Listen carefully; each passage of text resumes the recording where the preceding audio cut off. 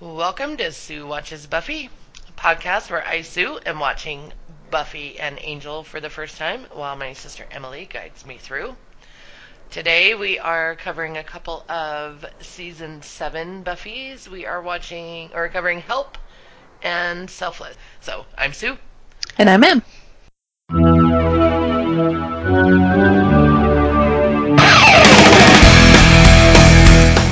Oh, sticky!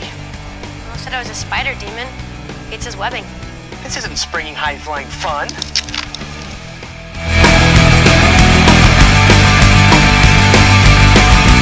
I loved him more than I will ever love anything in this life. And I put a sword through his heart because I had to. That all worked out okay.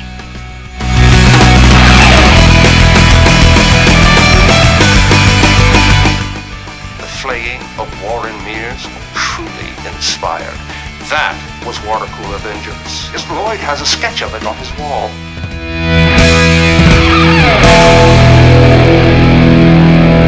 Breathtaking. It's like somebody slaughtered an Abercrombie and Fitch catalog.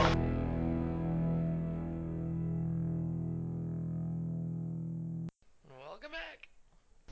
Hello. Hello. Well, I don't know. I have nothing to say. Let's just get into it. Fine by me.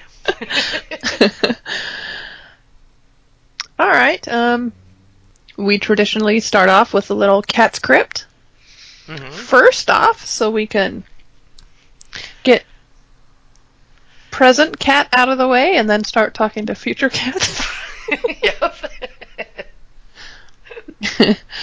It'll be weird when present cat and future cat meet.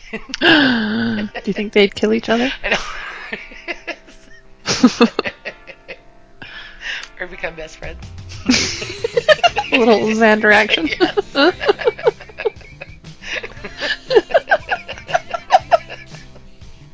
Oh, the montages are coming back. Get a little queen going. Yep.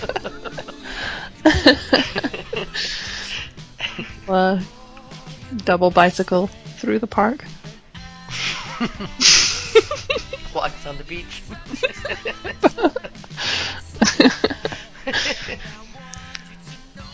Future cat knows what we're talking about. Present cat does like, not. What are they talking about? She has yet to experience that. She's gonna love it. She will love it. Early season 5. Present cat. Okay, Cat's Crypt. Hey ladies, it was great to see you both over the weekend. I can't wait to move back to Utah. It gets harder and harder to make that drive back to sad old Wyoming. Actually, this time it wasn't so bad. I only cried like an appropriate amount and not the entire way. Oh, that makes me sad. I know, we had a little discussion about it. Oh. Just all respect to our family that lives there, but every time Rob and I go, we're just like, ugh, this is just depressing.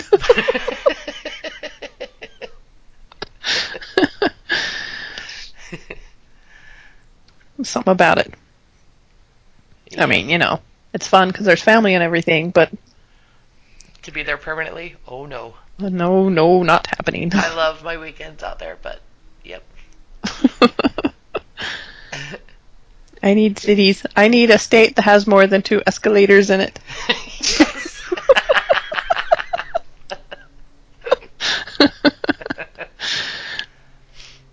B calls Utah the future. I think she calls everywhere but Wyoming the future.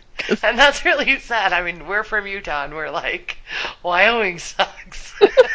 I know. Like Harold's in Chicago probably going, you girls.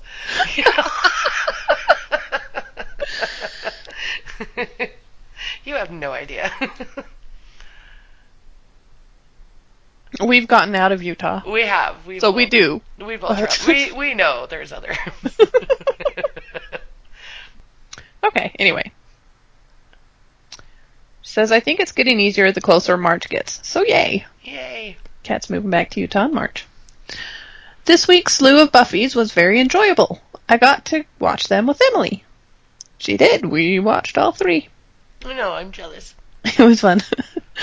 So I didn't write any notes, but I have a little to say from memory.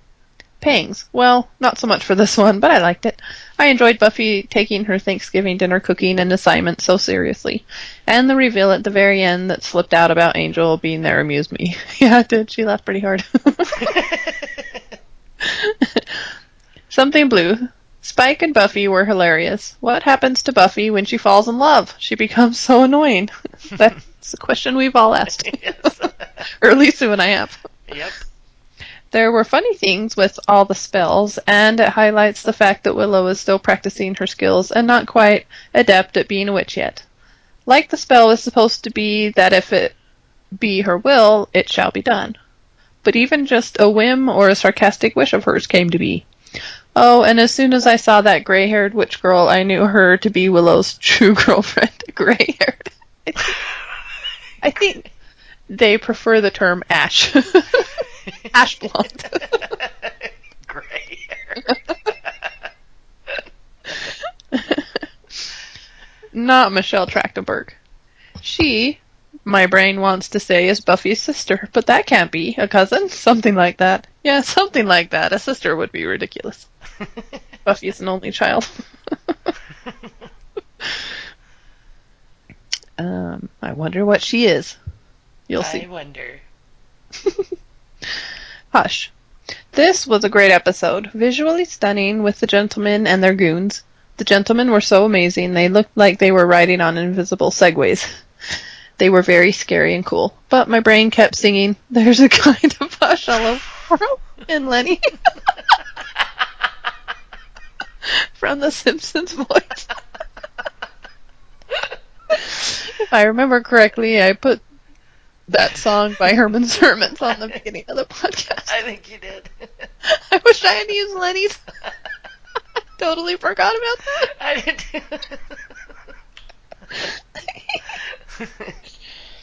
Does he say it to his bowling ball? I think so, yes.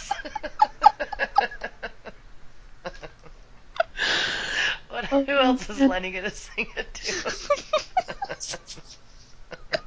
Maybe Carl. I've got to hunt down that Pin Pals episode. That's a good one. That is a good one. I don't quite remember why. I just remember it was being when they're rhyming Homer with Homer. Genius.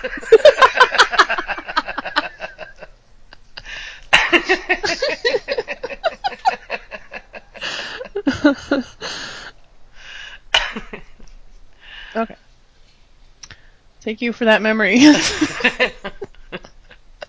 Even putting that song in that podcast didn't remind me of Lenny singing that to his bowling ball.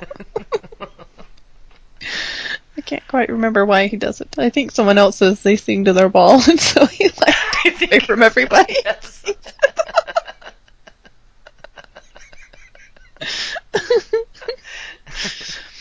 Okay. What can I say about the bachelor party? Pretty stupid, except that we got a little backstory on Doyle, which I enjoyed. I could not get over how badly drawn the dotted line was on Doyle's forehead. It was all crooked and the dashes were all varying lengths. I was like, why even bother? Because those demons were stupid. Yep. This was supposed to be a guideline for a surgical procedure? Just cut his head open any old way. You'd get a better result than if you followed that wonky line.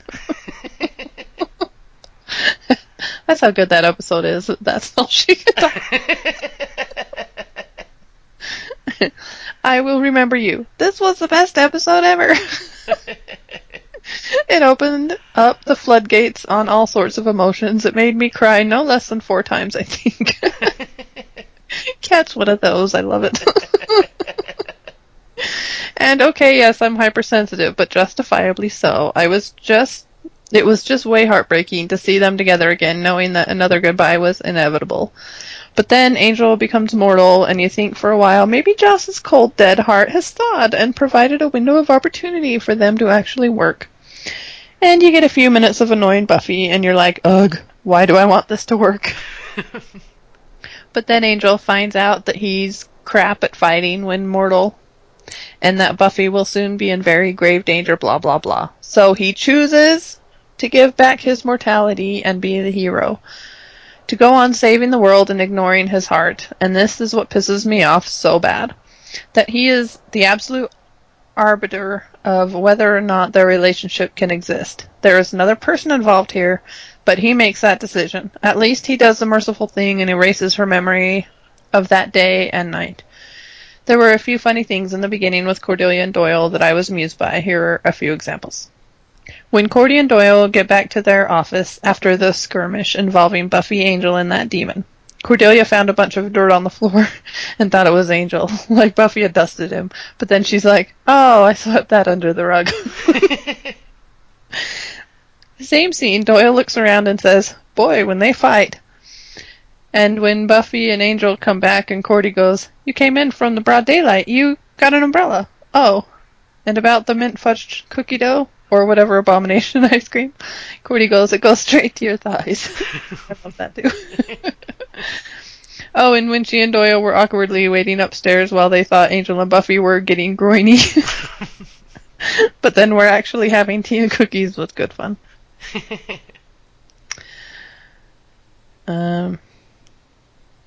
Okay. I think she gets... I was going to remark on the Angel stuff, but I think she gets back to it. Hero. We get Doyle trying to talk some sense into Angel. I'm thinking Doyle must be unaware of what true and perfect happiness does to Angel. Oh, do we ever see Angelus on this show? I'd like that. Anywho, it is just really hard to accept Angel's decision from last episode still. I'm going to answer that just for you, Kat. Yes, we do see Angelus. Okay.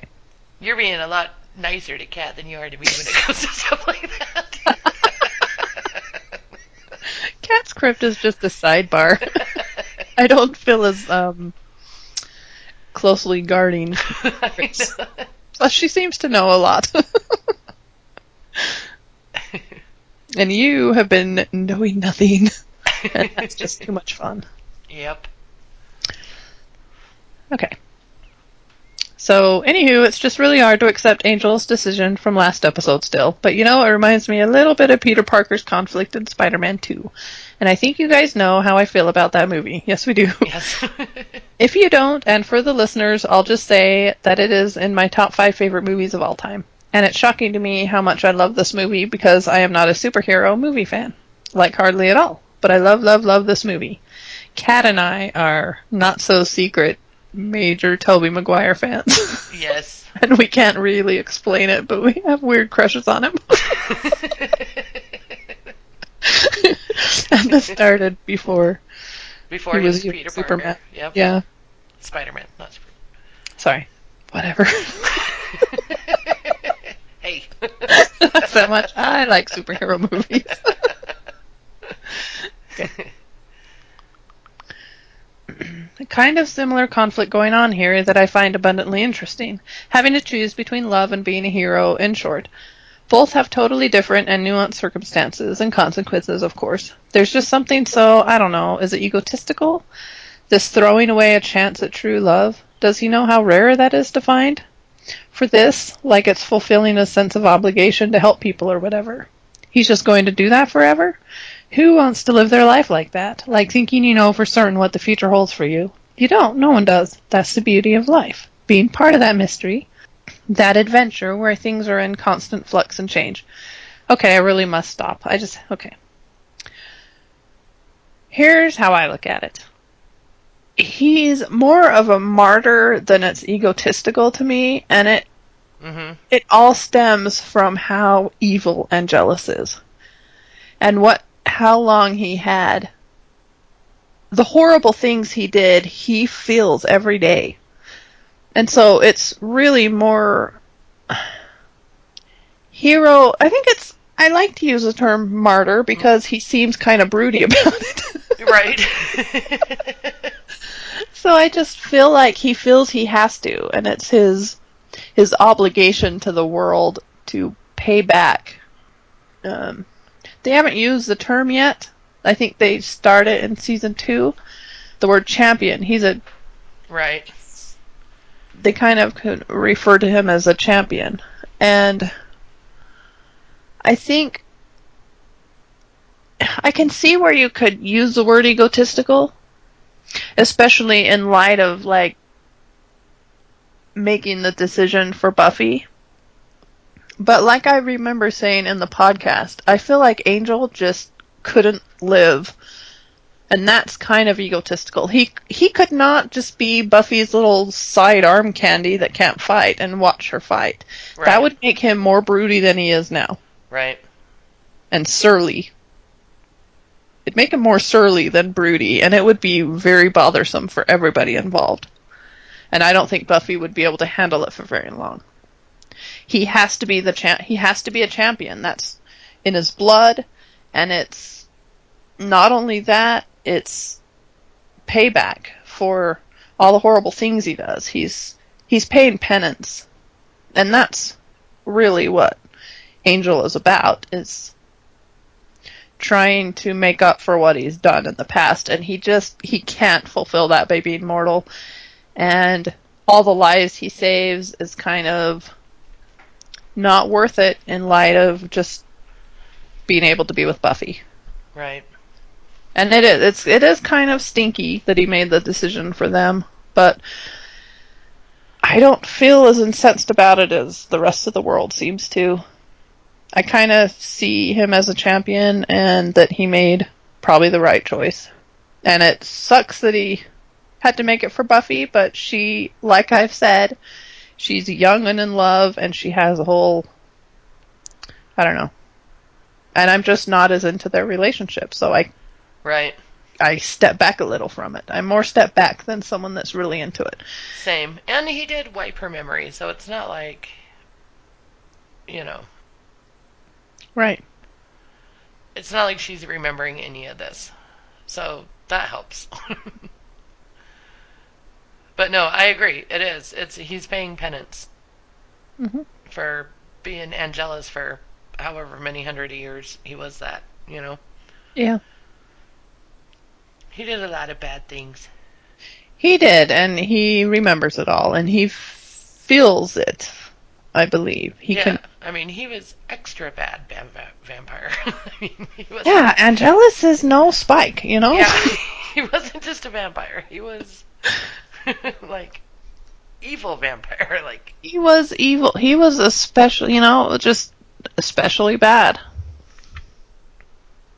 you know, so. Anyway, But it's good feelings, Kat. We all, you know, you'll get over it.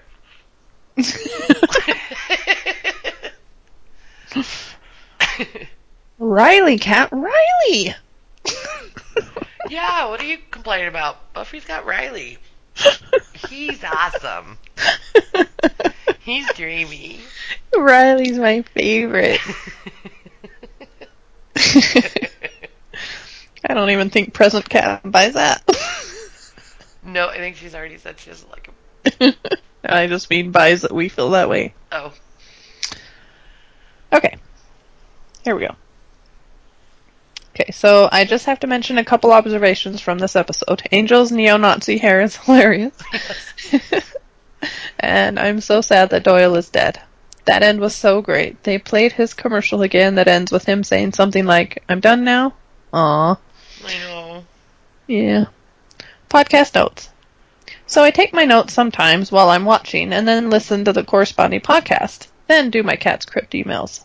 Sue had the same I don't know how I know, but I know phenomenon that I had with regards to Willow's lesbian transformation. I find that so funny. On your infinite jest discussion, I really don't think David Foster Wallace makes up words, but he does use a lot of arcane words. The dictionary I lugged around along with the novel happened to be an early 20th century edition. My other, more modern dictionary wasn't cutting it. And I've thought about reading Infinite Jest on Kindle. The last time I read it was in 2008, and I've been thinking it's time to read it again. But my copy is in storage in Utah. I've wondered how all the footnotes and footnotes with footnotes would work. That sounds confusing to navigate on Kindle. Let me know if you try it. The built-in dictionary feature would be very handy. Sorry for the inordinately long Cat's Crypt. It's just what I can so personally relate to certain episodes, and my universe seems so closely mirror Joss Whedon's evil universe. Things happened in my brain, and they make me go off like this. 2 episodes in on The Walking Dead, American Horror Story, and Fargo. Love them all so far. Cheers, Legata. Still haven't gotten to American Horror Story. My project was catching up on Walking Dead. But that is coming. But boy, I've heard some. Isn't like some group trying to ban American Horror Story? Oh, really? Yeah. I haven't heard. Must be pretty brutal. I have heard the first episode is quite graphic. I haven't seen them yet either. Yeah, some group for decency of some sort or something. I don't know. Bunch of biddies. Yeah. All right. And then she has that little correction. Oh, correct. Okay. We have a correction. I think I meant archaic instead of arcane to describe some of David Foster Wallace's words, because I found when looking up some words he used, the definitions often included archaic or now obsolete or something to that effect. But actually, arcane kind of works too. Yeah. Did you use a more modern dictionary when you found words you didn't? I don't think so. I think I was using a pretty old one. Yeah. Well, I wonder which one's right. I'll have to read it now. Yep. All right. Thanks, Kat. Thanks, Kat. It was good to see you this weekend, too, even though I Yeah, only that got to was fun. see you for about half an hour. So, Yeah, I didn't. We were pretty busy too. I had a big thing on Saturday, and they were busy, and they didn't even see Rob. oh, wow. He worked all 3. That was his only days working the entire week. Was those 3 days they were here, and he gets up at 6 and comes home at 6. And on those days when he's working that many in a row, he's like, he doesn't even get home at 6. It's more like 7 usually. Mm-hmm. And he pretty much has dinner and goes to bed, and then he's gone at 6 in the morning again. Oh. So, and they were never around when he got off work. Yep. And I was camping and... Yeah, I definitely saw more than you did, and I even got to watch Buffy with Kat. It was fun. Yeah, if I hadn't gone camping, I probably would have broken my... I don't want to watch older Buffys till I'm done real. Yeah. Just to watch those with Kat. But, yeah, I got home Sunday at around 11. Got cleaned up, showered and stuff. Dad and Kat came over around 1. It's fun. And then they drove back to Wyoming. So, anywho, well, thanks, Kat. Don't worry about the long Cat script. People love them. Yeah, it's fun. So, It is fun to revisit old episodes and be like, oh yeah. yeah. And she's getting through them. So, but now's the time to say goodbye to present Cat. Yes. So, stop listening, Cat.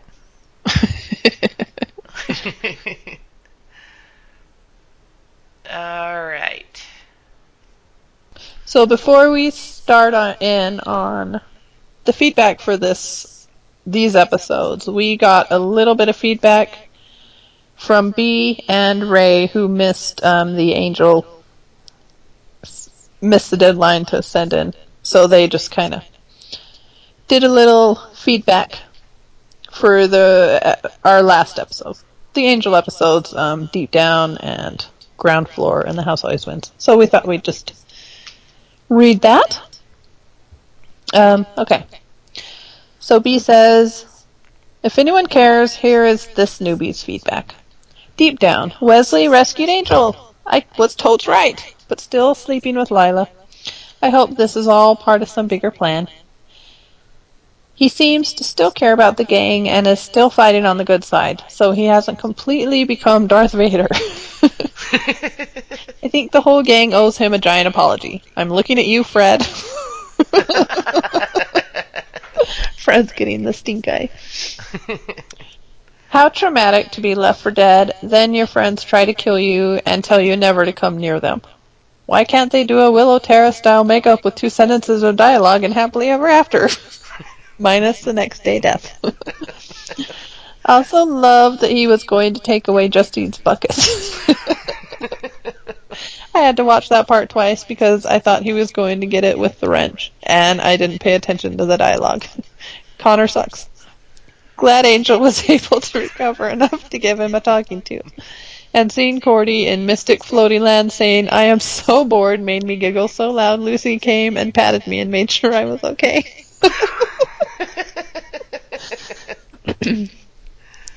Ground floor.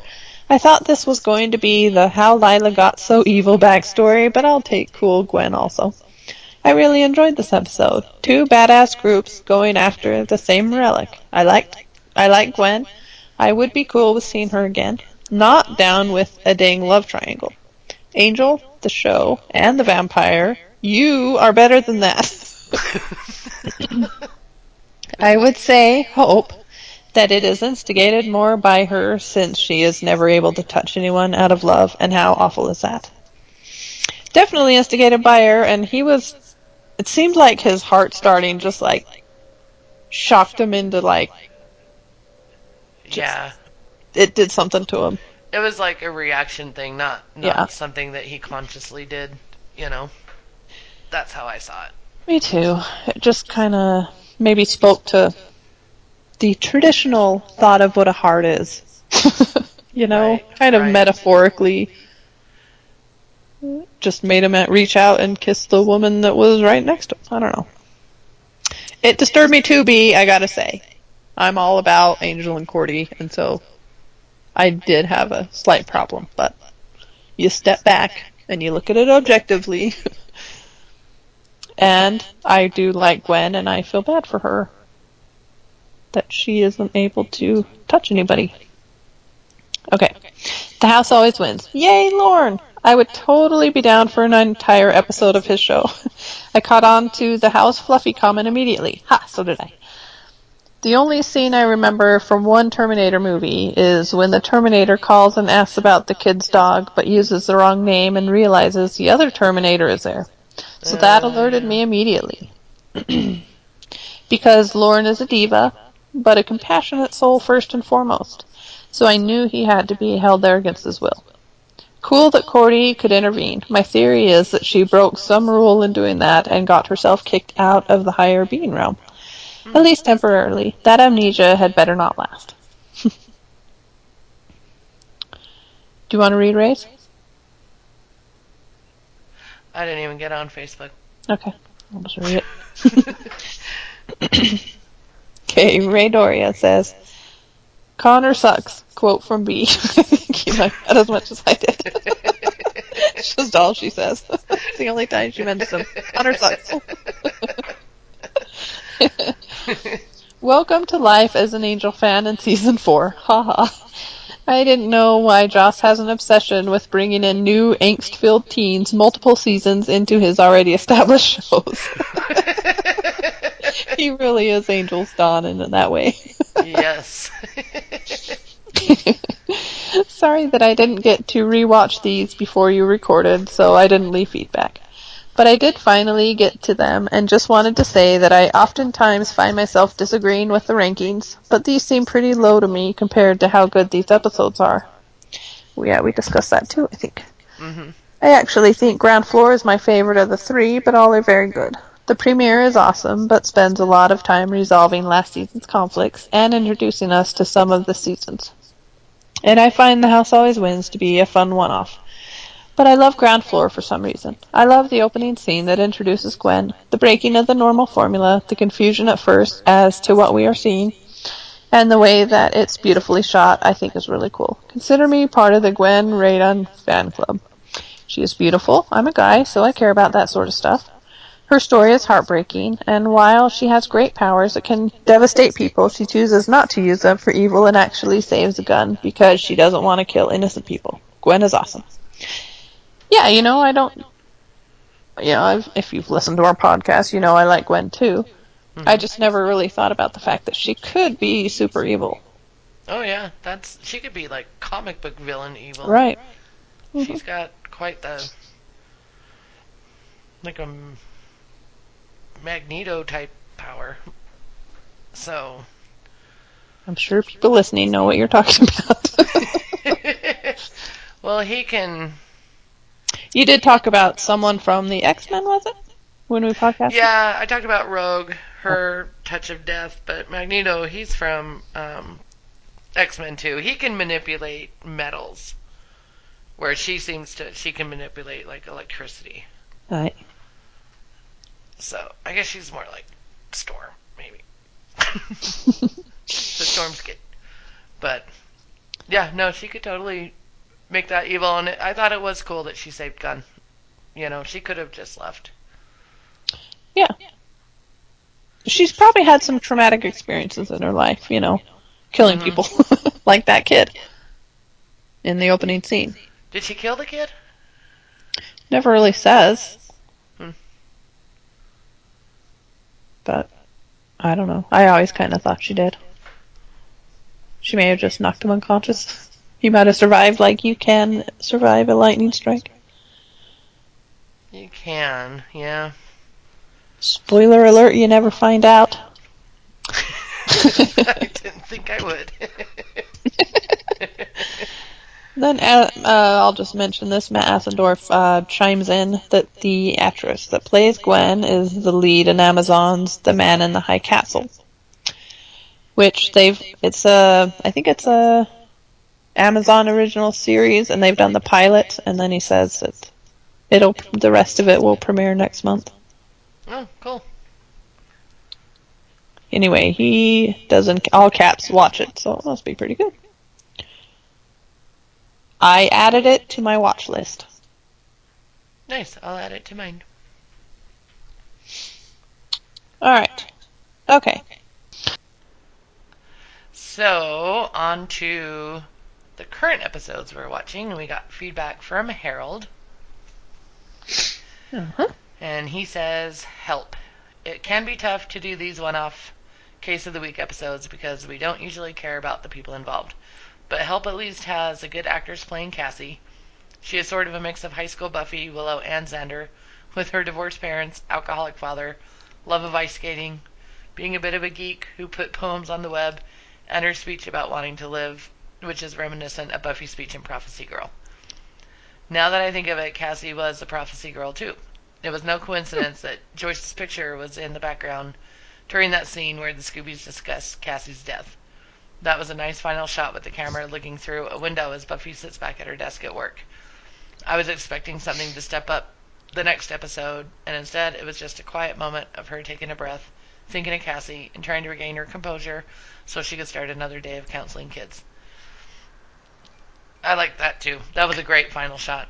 It was a nice moment, because didn't she, right before it cut to it, said, what do we do? We can't help everyone. We can't solve every problem. Mm-hmm. What do you do? And then it just shows her just going back to work. Just going back to work. It's like Willow you said. do what you can do. It was fate. I mean, Buffy tried her hardest to save her. Uh-huh. I liked Cassie too. Yeah, I really like Cassie. Yeah, I was pretty bummed that she actually died. I was hoping she was going to be in the rest of the season and kind of be a little bit of a Scooby, Dawn's friend that wasn't annoying. Yeah, she wasn't annoying, and she could have little premonitions. Right. He says, Selfless. An Anya episode was long past due, but I don't think they pulled off the backstory part. Anya's quirky personality made sense when she was a newly human after spending 1,000+ years as a demon, but it seems odd that she was like that originally. I thought that too. I'm not as down on it. I think it's... I wasn't really down on it. I was just kind of surprised and like, oh. I think it was supposed to be just kind of a surprise joke. Just for kind of fun to be like, ha, you thought she was that way because she hadn't been mortal for so long, but she's always been that way. I can kind of appreciate that. Not think about it too hard. The next thing he says about the rabbits, I do have a problem with. Yeah. Why is it that she had no interest in selling rabbits as a human, was for a communist in 1905, but became money hungry after she was returned to her human self? It doesn't make sense to me, except as an easy joke. Same thing with the rabbits. Why is she scared of them? I can see why they would remind her of her former human self, but why do they scare her? It felt like they put bunnies in her home in an attempt to tie up loose ends, except it didn't. How was she able to turn Olaf into a troll before becoming a vengeance demon? That's my question. Well, she was a witch. Yeah, that's what I was gonna ask. Like, okay. It just sounds like she was just a straight up witch. I know they said a potion, but really, anyone could do that? She was a powerful witch. These are all minor quibbles, but when added together, it is what keeps her backstory from working as well as the ones we got for Spike, Angel, and Darla. Yeah, I agree. The bunny thing was weird because it kind of makes me mad. It's like, why? Why did you bring in bunnies? It's like maybe something was cut. That's all I can think of. Yeah, something like that. Because yeah, my notes like, wait, was she just cuddling a bunny? You know, and why didn't they have the bunny like almost scratch her eye out or something? You know, do something that would make her like fear them. Exactly. It's so weird to bring it back and have them. Yeah. Have her obviously not scared of bunnies. So right. we go, oh, what are they gonna? This is gonna be good. Yeah, exactly. Nothing. I know. It smacks of something being written out, or and kind of not given a real good thought about it. Yeah. Or a scene cut, maybe. Because frankly, I would just rather have the mystery and have them not have had any bunnies at all in this. Yeah. And just okay, Anya's afraid of bunnies for some reason, Right. That's fine. I don't think about it much, but yeah, no, I don't either. I only think about it when it comes up in the show. Right. He says, having said that, the second half of the episode was really strong. The cut from Buffy stabbing Anya to the deleted scene from Once More with Feeling, ending with her singing in her wedding dress, back to her seemingly dead, an amazing moment, and it makes you forget all about that time when Halfrek also wasn't killed by a sword in Older and Far Away. Yeah, what'd you think of that? I was just like, what is going on? I thought it was very sweet. It's kind of a sweet way if it was a death scene to like show this, I don't know, just happy moment of hers. Yeah, because my note where she's just totally caught up in marrying Xander, just a part of her life that she was just, Yeah, I was like, so are these like her death thoughts? Like this is what her brain's doing, like in its final, moments of life, is bringing her to a good place, or something. And then when she wasn't dead, I was like, okay, she's not dead. This is weird. Yeah, it was a little weird. Liked it. I liked it, yeah. He says, I love that Anya was willing to sacrifice herself to bring back the fraternity kids, and that D'Hoffryn killed Halfrek instead, because he likes inflicting pain, not death. I had been hoping for an episode that showed that Anya had learned something from being a human, and this episode delivered it. Yeah, definitely. Buffy had been distant from Xander and Willow for 4+ seasons based on his lie that Willow told her to kick Angel's ass, and it is disappointing that nothing came out of that revelation. I am not even sure if Buffy caught on that Xander had lied about it. Spoiler alert, they aren't going to discuss this topic ever again. Yeah, isn't that disappointing? I love the fact that they bring that back so naturally in conversation, but then it's just gone. It's just dropped, yeah. I don't know what I expect or want. I guess I want Xander to get a little punished for it, because it pissed me off when it happened. Mm-hmm. That he lied for Willow, misrepresented Willow, and basically, like, I think we probably discussed this, but she may not have. She may have bought more time and not stabbed Angel if she knew Willow was actively trying again. Right. But, it was a good story. It was. It was a good story, and yeah, it is interesting that I don't think she did catch on. I don't think she caught that. Yeah, she didn't seem to. And like Willow said, that all turned out okay. Yeah.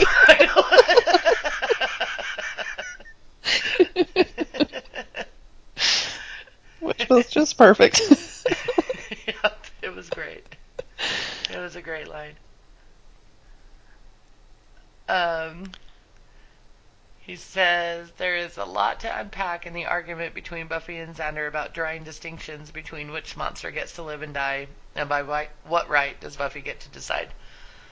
I agree with Buffy, but Xander is correct that she is not always consistent. Yeah. Well, Xander is the king of not consistent.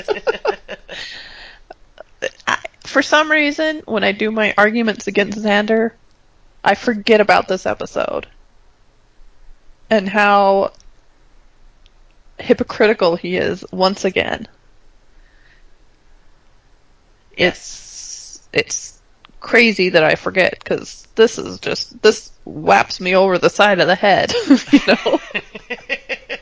It's like the flames appear on the side of my face again. Flames. I hate him.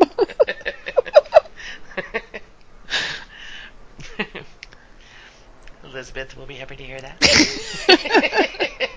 True reference. Yeah. No, I really kind of enjoyed that little back and forth between Buffy and Xander. Yeah, that's great. Yeah. Um, his likes. The troll doing an Olaf impersonation. I loved a Hoffman's visit with Willow in the bathroom. He is so excited that she called on him. The Hoffman is one of my favorite minor Buffy characters, and my first time around, I kept waiting for Willow to take him up on his offer of becoming a vengeance demon. Spoiler alert, it isn't going to happen.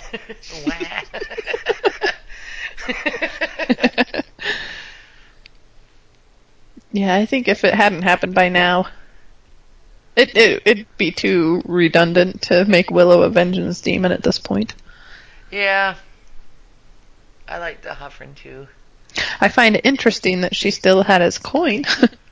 Yeah. She's like, if I ever need this, even though she really doesn't want to be evil again. Doesn't she?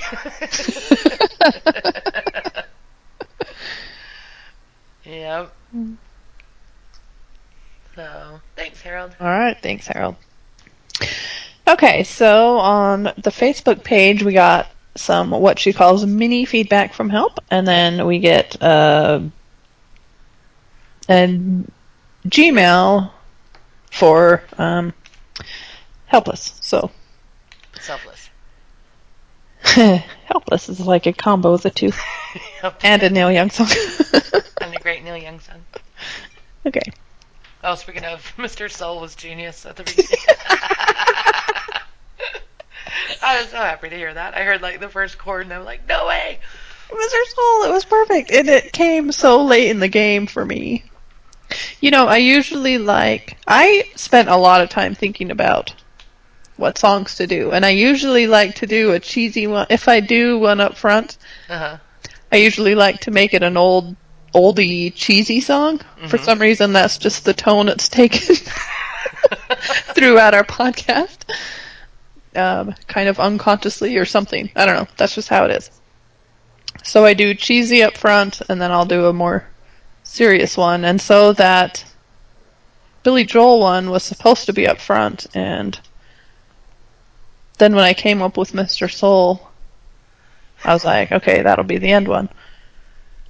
And then it just didn't work. And I'm like, for some reason, Mr. Soul's gotta go up front, so Billy Joel's gotta go in the back. I don't remember. Oh, Just the Way You Are. Yeah, that would have been, normally would totally have been the intro music. I think it's. Oh, I know why. not only did Mr. Soul just need to be up front, but it made more sense because I wanted that song to be more than just Spike changing for Buffy. I wanted it to be Willow's also. Gotcha. And I thought that tone would hit better if it was at the end after we had discussed things. I don't know if anyone thinks about the music as much as I do. But that's just how it worked. And we appreciate it because it's always great. well, thank you. Okay. Okay. Mini feedback for help. I really liked Willow visiting Tara's grave. That was a sweet scene, and Allison played it nicely. I appreciated that they didn't forget about something like that, because they didn't have to include it at all if they didn't want to.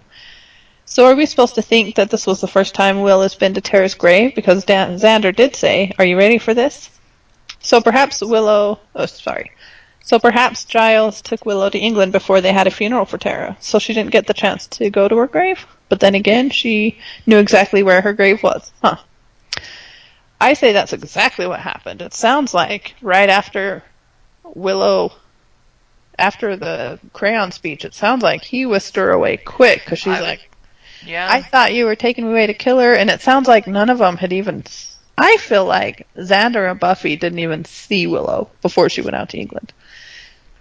I get the feeling she was just whisked away. Yeah, from everything everybody said in the first couple episodes, it sounds like she was just taken right to England. Nothing, no squirreling around. I think the rest of the Scooby gang buried Tara. Yeah. I think that was definitely her first time visiting. Yeah. I like that she did the little rocks. That's a Jewish tradition instead of flowers. Mm-hmm. I don't quite know why, but I know it is. Anyway. And I think she knew where the grave was because of TV magic. And maybe Xander, right before we saw it, he did a little point or something. See that one right there? That's it. Right. Well, there's also the possibility that she wasn't whisked away and she went to the funeral and then got whisked away and then the headstone went up later. I mean... True, but I still feel like she didn't have any contact with stuff like that. I think she was... I think so. Gone. Like, gone the next morning or that night gone. Okay. I didn't expect that reveal of the cemetery when you see her and Xander walking and talking. If I remember correctly, we didn't know where they were until they stopped walking. Is that right? I'm pretty sure, yeah. Yeah, I just thought they were in a park or something. Yeah. Sue, did it surprise you when Cassie really did die at the end? Because, Buffy has a pretty good track record of saving people. It did, yes. I was surprised and disappointed. Yep. And she ends it with, "I didn't love this one." So that's all I got. Okay. Now, Selfless. First and foremost, I can't wait to find out Sue's reactions when we see that big-ass spider crawling behind Willow for the first time. I'm pretty sure I was quite surprised when I saw it my first time. Sure, it was very CGI, but it's still a friggin' spider, and a big-ass spiller one to boot. And a big-ass killer one to boot.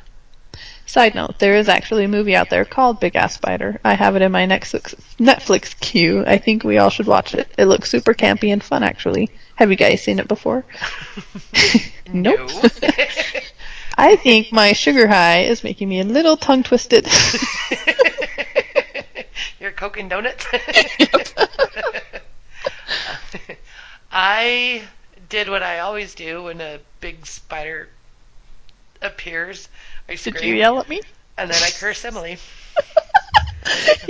After I knew you watched them, I was going to say, Sue, are you mad at me? But it was just so fake. It was almost comical. It wasn't only fake, It almost didn't even look like a spider. That's what I was going to say, because I forgot it was there. I totally forgot about it. And so when I did watch it for the first time after our podcast, and the girl in the closet said something about a spider, I'm like, oh, oops. Oops. Stu's not going to like me. No, I would say the tarantula that Lila has to get out to get the password or whatever for that email. That was worse. Yeah, but so then when you actually see the spider, I'm like, you know what? That looks so much not like a spider. Yeah. If I would have seen it, mostly looking at it, I would say it's more a beetle-y. I don't know. It just didn't look, and it's not just fake CGI spider. It just didn't. It didn't look built like a It was spider. its abdomen was way too Yeah, big for its legs. Like it should have had a way smaller abdomen with longer legs. That would have made it way worse. yeah. It just was so unspidery that I was kind of like, you know what? I don't think I even need to apologize to Sue. Not really. The worst part was just seeing it at very first, Yes, you because just all you start see seeing the are the leg. legs, and I was just like, oh crap. I And then when I totally saw it, I was just like, eh, not scared. I think that was a kind of an unofficial how well do I know my sister. It kind of is. Okay. What did you think when Willow went all black-eyed and used her powers to fight off the mutant spider, and what was with her, for God's sake, shut your whimpering mouth to the girl in the closet? Do you think there is still a little bit of Dark Willow in here, Sue? Things that make you go, Yeah, I think there always will be. Yeah, and I think that's why she's so terrified of using Hmm. her magic, is because that can just come out in a second. And it's not just the magic comes out, it's, yeah, Dark Willow. Yeah, yeah. I mean, She is. yep, that's just inside of her, and I, as long as she can control it, because she seems, I mean, if it just comes out for a second there, it did the job. It got rid of the spider, and I don't know. I don't think it's gonna take over her again. Well, she seems to have a pretty good control on it, and she's not super scared of magic. She's afraid of tapping into a certain kind, but it sounds like the stuff that she's tapping into on a daily basis these days is more, I don't know, hippie-ish. You know, her just like healing herself with her thoughts and all of that stuff. And the flower she came up out of the ground from Paraguay or something. Hmm. Yeah, that was fun. I kind of thought it was neat that Dark Willow came out and she just kind of shut your mouth. I liked it. Yeah, me too. I like that that's there. I like knowing that that's just there and ready to pop out any second. Yep. Right. Then we see the demon arachnid again in the woods when Buffy and Xander are hunting it. I think I'd pass on that search if I was Xander. I make a dash even if I see a little one. It's not the greatest CGI spider when it went on top of Buffy. And by the way, Buffy, why are you opening your mouth when the big ass spider is dripping disgusting fluids out of its mouth right over your face? Thought of that too. I know. Zip it, girl. I really like the look of the scratches and bloody wounds Buffy got from fighting the spider. It looked realistic. Yeah, agreed. Hmm. Except I didn't see. I always see the wounds and I keep thinking, that doesn't seem to really match what the spider did, but what do I know?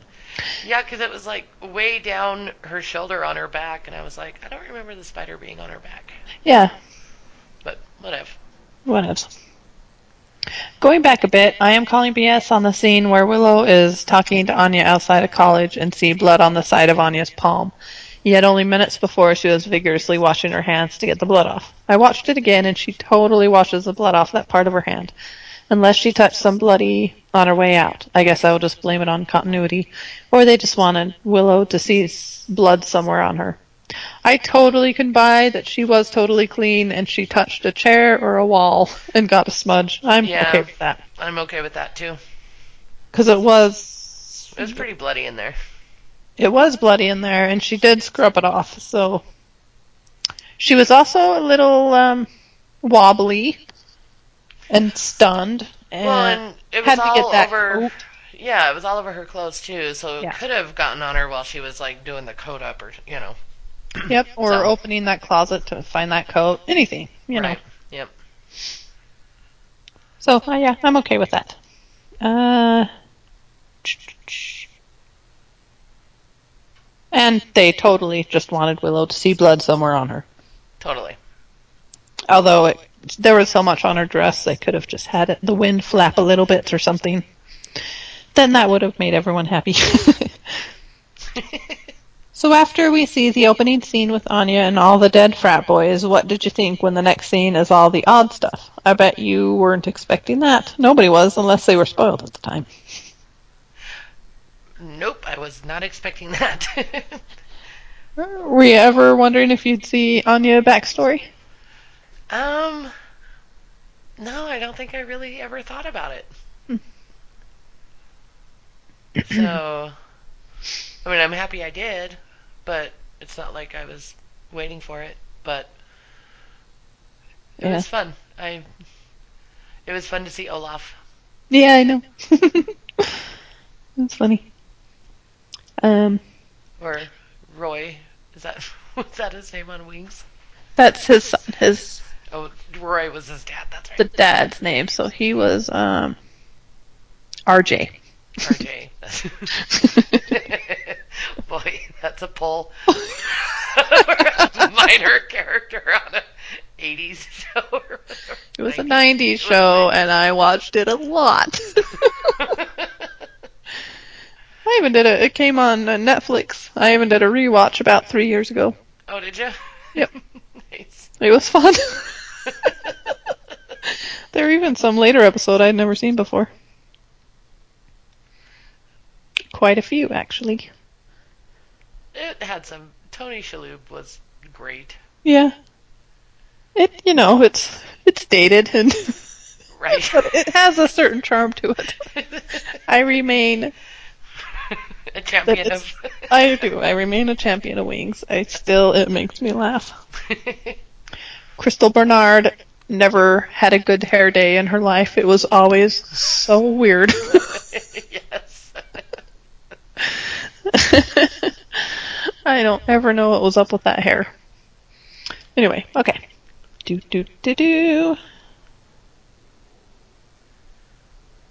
Okay. There was some pretty funny lines as the villagers are running away from Olaf the troll, like, hide your babies and beadwork, and hit them with fruits and various meats.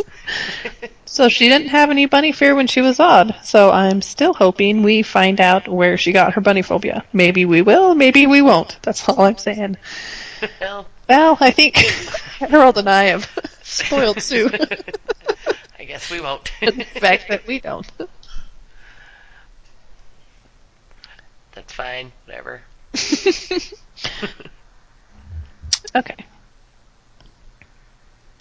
I really like that whole scene at Buffy's house with Xander, Billy.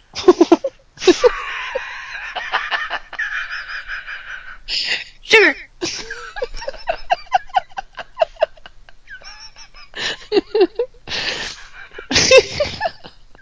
With Xander, Buffy, If Buffy and Willow were together, they would be Billy.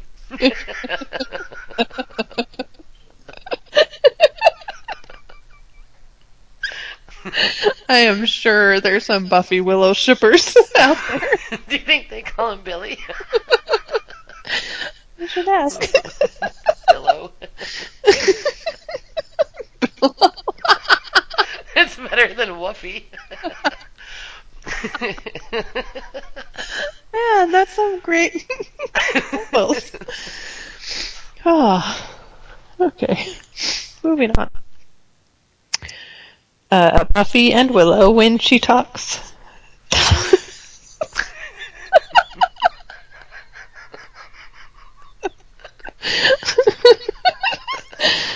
Bep, okay. Willow and Buffy. No more sugar for me. Okay.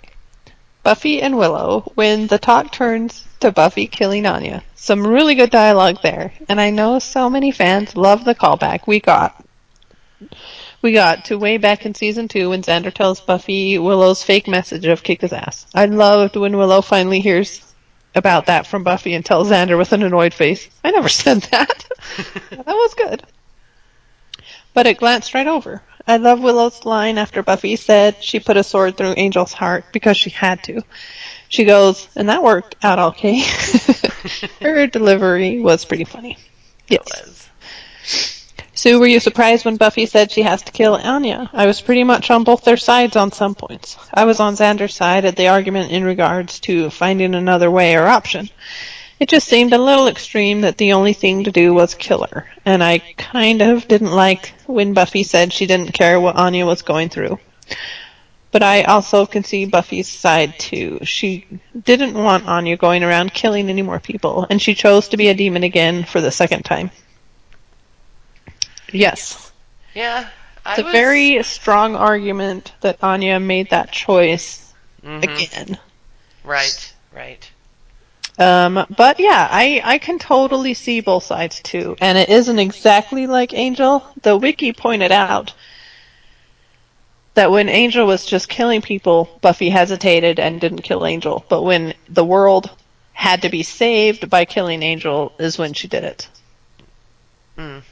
Right. And she doesn't quite make that distinction. Well, I think she's also matured as a Slayer. That was That was like 5 years ago. yeah, like 4 or 5 years ago. So I think she's taken her Slayer job pretty seriously. And I was surprised when Buffy said that she had to kill Anya, but then I was like, well, I guess that makes sense. Anya's a demon and she just killed like 10 people. You know? Yeah, she has to be stopped, and that's what Buffy does. And so Exactly. it makes.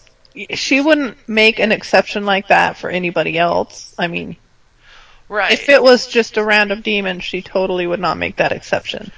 Exactly. And she has a lot of good points about Spike. That he. Well, he didn't choose to be a vampire, and he couldn't hurt anybody. He was not able to hurt, and he was doing good. And And he was helpful. he was helping. Yeah. Yeah, but I mean Xander's got some good I mean Buffy was one of Anya's bridesmaids, you know. Yeah. I And mean, he does have a point that you could talk it out and try, and she didn't seem to be willing, but right, but yeah, it's a tough one. I don't think we're meant to solve it. I think it's supposed to be a debate, you know. yeah, for sure. I mean, Anya was showing signs of kind of regretting, but she also was showing signs of wanting to, and she was getting worse. I mean, that was a big kill. That was a lot of people. hmm That was a big And deal what she did. and it's really douchey what they did to that girl, but it wasn't Yeah. worth killing him over, No. you know. No, she could have turned them into things. I don't know. Vengeance. It's not good to be a vengeance demon, and they don't do good. They don't. No. Um, but what if Spike had killed all those frat boys? Oh, Spike was friends to people. Would Xander have made an exception or even wanted to talk about it? No. no, Xander wants to kill Spike every 5 minutes. Right. And Spike hasn't killed anyone in a long time, you Right. know. So, I know it's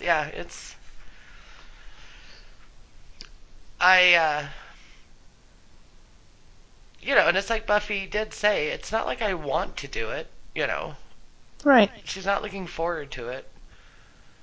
No. But she does have to disassociate herself sometimes. Right, right. And there's been times where she's been willing to kill Spike, Yeah. but hasn't really needed to. But I Well, feel like if she felt she needed to, even at this point, she'd kill him. If he was doing what Anya was doing right now. oh, she would. She would. Yeah.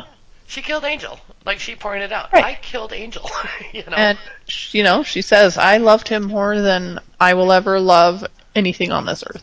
Right, right.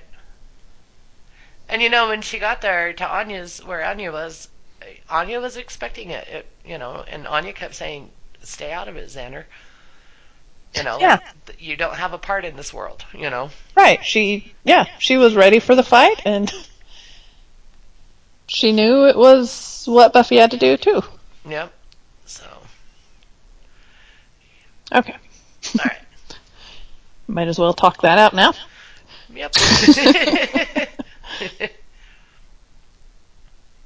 Hey, did anyone notice when Willow was going through the drawers looking for that pendant or talisman to summon D'Hoffrin, you see there are a couple photos in the drawer that actually look like it could be pictures of Miss Kitty Fantastico? It goes by really quickly, and you'd have to be looking for it to notice. Look at the scene again and pause it to see what you think. I remember seeing pictures, but I didn't see what was on them. But I don't. that reminds, what happened to Kitty Fantastico? All I'm going to say is you kind of find out. I don't know when it is, but Okay. you kind of hear what happens. You don't get a lot of details. Oh no. Yeah. Okay. Sue, were you more surprised seeing a fight scene with Anya and Buffy or the Anya musical number? The fight scene was definitely better, though, but it was an interesting place to insert the musical number right in the middle of the fight. It was like, hey, what's going on here? What's happening? It's exactly what Sue did. Yes, my brain was like, what the bip, what the bip. The musical number surprised me more in the fight, for sure. Yeah. I could see that. Yeah, saw the fight coming, but not the musical number. Were you a little surprised that Buffy put the knife in her chest, or did you think some other scenario would happen? You didn't think she was dead, right? Or did you? Poor Hallie, sorry. Poor Hallie. Maybe I should have seen that coming as D'Hoffrin was talking about the life and soul of a vengeance demon would reverse what Anya did. But I never did. Be careful what you wish for, I guess. Oh, and that cracked me up when he calls Buffy Lady Hacksaway. Uh-oh, D'Hoffrin told Anya, be patient, all good things in time, after she said you should have killed me. You think we should be worried for her, Sue? I haven't seen this ep in a long time, and I actually think I liked it better this time. I will give it 8 out of 10. Bloody frat boys. um, I did think Anya was dead. Yeah, I did too, first time around, and it was really disturbing to think she was dead, and then to see that, and then have it cut right back to her looking dead and being like, ah! It's kind of traumatic. It kind of is. But yeah, I thought she was dead because, we're 4 episodes into, or 5 episodes into season 7. And like you say, People people are are gonna gonna be die. dying. You They know? gotta be dying. So, yeah, I'm glad she's not, but I thought she was. I really thought the musical number was like the little synapses in her brain just doing weird things while it was winding down. Yeah.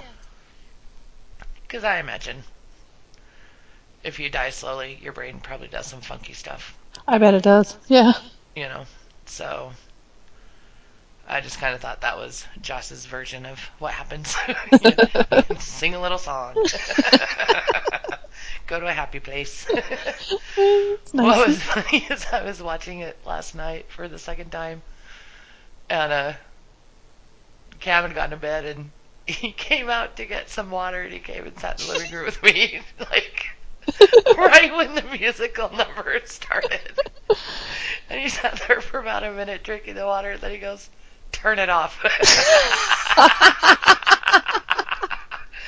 I said, "Nope, you go to bed." This is kind of a weird moment, okay? I know. He's like, "What are you watching?" I'm like, "This is Buffy." So, anyone hoping that my husband's ever going to watch Buffy? Nope. Not going to happen now. Funny story about that moment. I have one. When Matt and Bea were staying over a long time ago, Mm-hmm. I was folding laundry in the living room and watching this episode, and they came home. And Bea had seen Okay, so when I watched Buffy and I was like telling everybody, you gotta watch this. Mm-hmm. B started it and she got stymied at Teacher's Pet. She watched Teacher's Pet and was like, nope.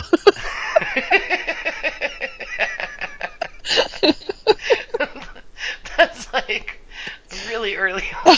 Yeah. So she had seen about 3 episodes, I guess. And so she knew there was a musical episode, I guess. And I was kind of surprised because when she walked in and assessed the situation and she goes, oh, is this a musical episode? And I go, no, this is, it's later, it's after it. I'm like, it's kind of hard to explain. And I'm like, you can't watch this. So I turned it off. And then we started discussing, and I said, and I found out that she had seen through Teacher's Pet and just hadn't watched the next one. And I'm like, okay, we're going to watch Buffy. You have to see through the episode called Angel with me. And so Mm-hmm. we sat down while she was there that weekend and we watched through Angel, and then she picked it up from there. Oh, wow. And so that's kind of, walking in on that led to her getting into the series. Did the opposite for Cam. He was like, turn this off. Well, you know B. Oh, yeah, I know. And I know Cam. Cam hates musicals so much. Oh. Yeah, there's a difference. Yep. So. All right, anyway, I just had All to right. tell a little story. Especially since you told that. I was going to tell it during B's feedback, but that was just too good of a moment. Well, We thanks, both pal. have walk-in stories for that exact scene. I know, and it's like, if he would have walked in just 2 or 3 minutes earlier, he probably would have been like, "Oh, cool, couple of chicks fighting," Right. But nope. It's like Matt, when B was watching, when she was in season 4, he sat down and watched the whole episode of Where the Wild Things Are. I'm like, B, don't let him watch that one. Congratulations, Matt. You just watched number 144. No, Great Palace. He watched number 143, but Emily's 144. Oh, that's right, that's right. Oh, that's funny. Yeah. I think she also had him watch Something Blue, and he liked it. He's like, oh, this can make fun of itself. Oh, good, that's a good, yeah. Anyway, I don't know if it was before or after Where the Wild Things Are, but I remember her telling me she had him watch it, and he kind of got a different image of Buffy. He's like, oh, it doesn't take itself so seriously, does it? All right. Alright. Alright, last feedback is from B. Speaking of B. And she goes, "Hey guys, here's my feedback for Help and Selfless. Overall, I wasn't really impressed with these episodes. Not nearly enough Spike or something. Maybe I'm just invested in Angel's storyline right now." Help. I really liked Cassie. I was a little disappointed that Buffy couldn't be an outside of the box counselor and offer some non cliched advice, but I guess she hasn't really included sensitivity training in her Slayer handbag. There's a better word than handbag. Maybe quiver? Sheath? Arsenal? Anyway, that part was slightly disappointing. Also, I didn't like the jock from the beginning. Love the Freaks and Geeks cameo, though. Sue, did you catch both of them? I caught Millie, Mm-hmm. and then I have a question. I think I might know who the other one is, but I'm not positive. Is it the kid with the coins in his locker? Yeah. Okay, he looked familiar. Like, who is he on Freaks and Geeks? He's Colin. He appears with Millie quite a bit. He's featured quite heavily in the pilot. He's one of the kids that is included he's one of the geeks that's included in the fighting That's what Adam. I thought. Okay. And then Yeah. you see him a few times. He tries out to be the The mascot. the mascot, and he also was in like Oklahoma, and he and Millie do like a little scene in Oklahoma in the lunchroom, Yes. Okay. trying to advertise the play. He's the one that belongs to our Facebook page, and I think Rich and I have the opportunity to interview him, but we haven't talked about that in years. We've been doing a podcast on 18 episodes of a show for like 3 years. We've gotten through like almost 7 seasons of this and I know. four seasons of Angel in about a year, maybe. Hey, I am not calling that my fault. Nope.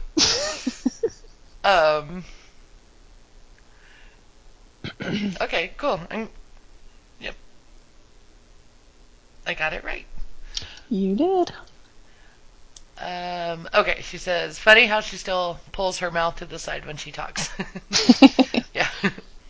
The scene where Spike is talking to Buffy and then it's revealed that it's a hallucination is just heartbreaking. And she comes in a little demanding sounding. I'm sure there were a couple of Mama Bear growls at that.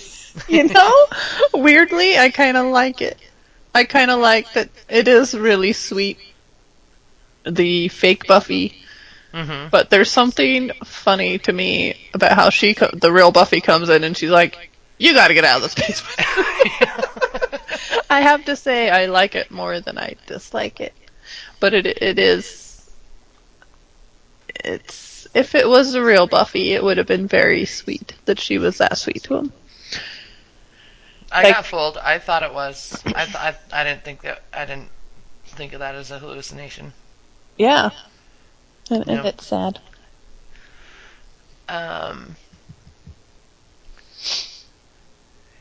She says, but he does need to get out of that basement. Doesn't he still have half a crypt he could live in? It seems like, wasn't, I just forgot his Well, that's what I wrote Clem. down. I was like, did Clem take over his crypt? Doesn't he have a crypt? Clem said he was just saving it for him while he was gone. Right. So yeah, I don't know. I think that's just, they want him in the basement, so we just need to believe that his crypt doesn't exist. I don't know. Yeah. The crypt is not conducive to what they want to have happen in the storyline. They should have just blown it up or something. There could have been a short line about, remember when the crypt blew up on Clem, you know? Because, yeah, it doesn't make sense just leaving it open like that. Yeah. I love the reveal that Buffy is in the circle and comes out to kick some greedy jock butt, but isn't afraid to threaten students when she knows something supernatural is going on. Also, can I point out to Xander that there is almost always something supernatural happening, and after living on the Hellmouth for your entire life, shouldn't you just shut up and trust Buffy's instincts? Happens a few times a season. No one trusts Buffy's instincts. Yep. Same with the vamp at the beginning. It's never not a vampire in Sunnydale. Did they ever do an episode where there wasn't something supernatural going on? Maybe the body, but there was still the vamp in the morgue. I'm a mama bear who wants to eat Xander.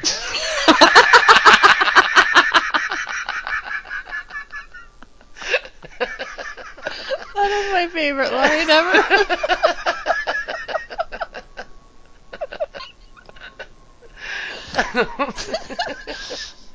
She eats Xander.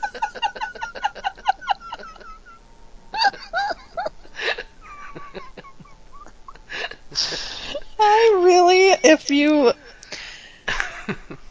it's so funny because it surprises me. I would have pegged B as a Xander lover. I know.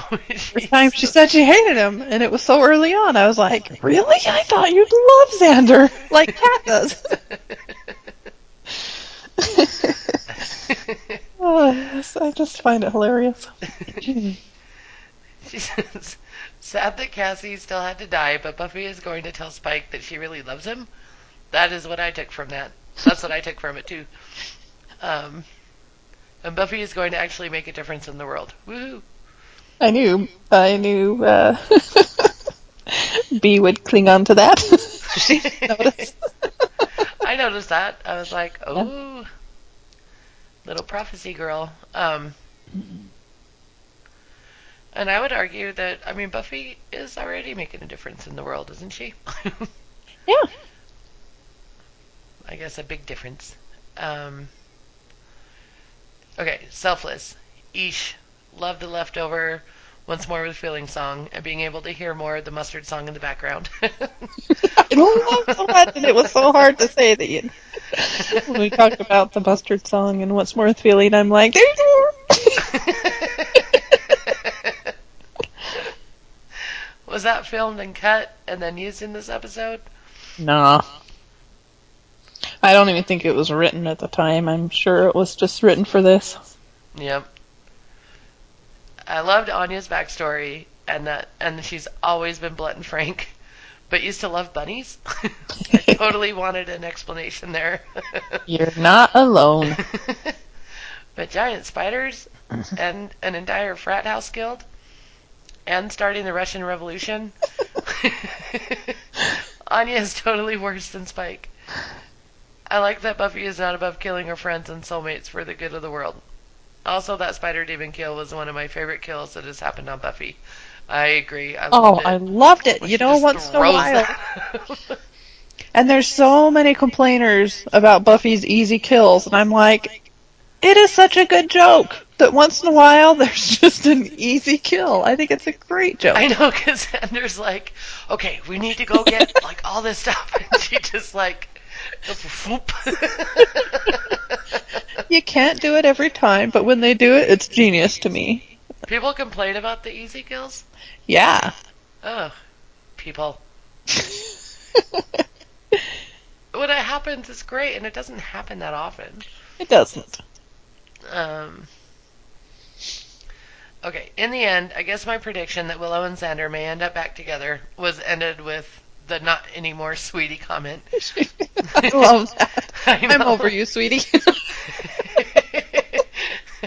I've got that as one of my quotes. And Xander and Anya's lingering goodbyes at the end.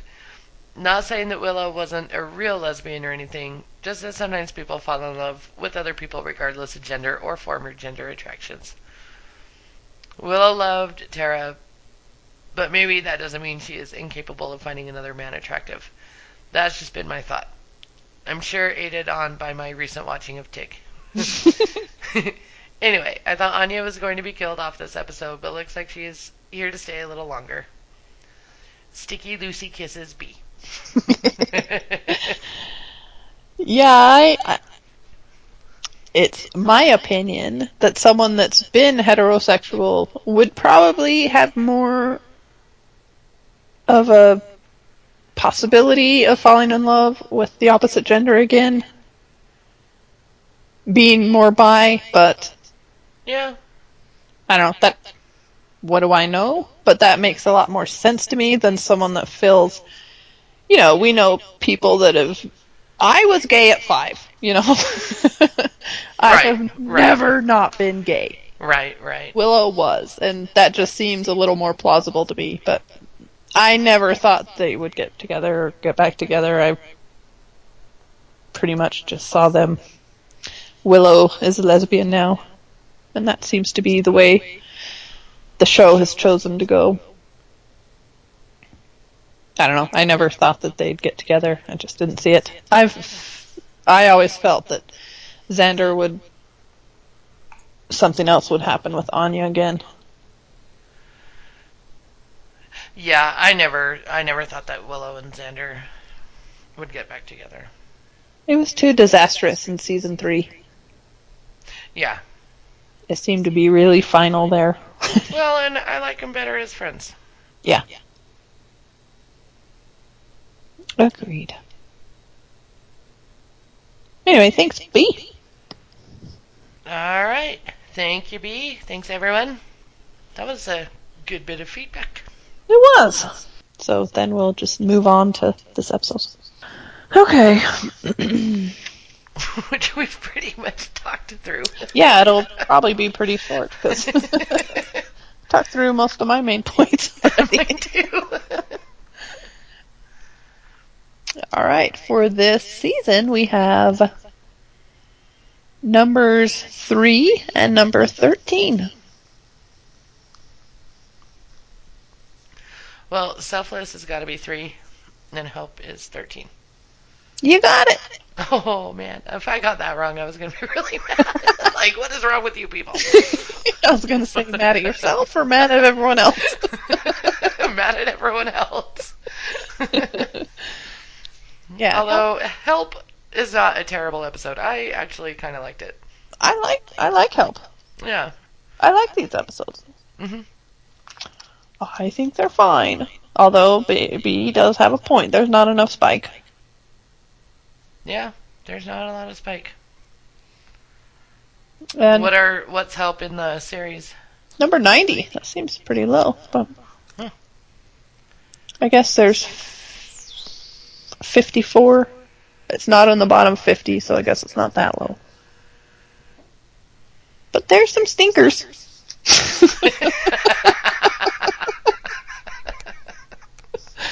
There's some stinkers.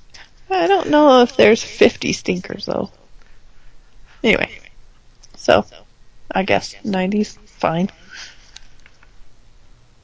Yep. Yeah, my first note is Millie. Yeah. Um, I wonder how. I don't think this could be. This is probably only a year or two. Maybe it's about 3 years after Freaks and Geeks. I think the last season was it 2005 for Buffy? Or was it not that late? yeah, and Freaks and Geeks was like, 2000. yeah, 2000.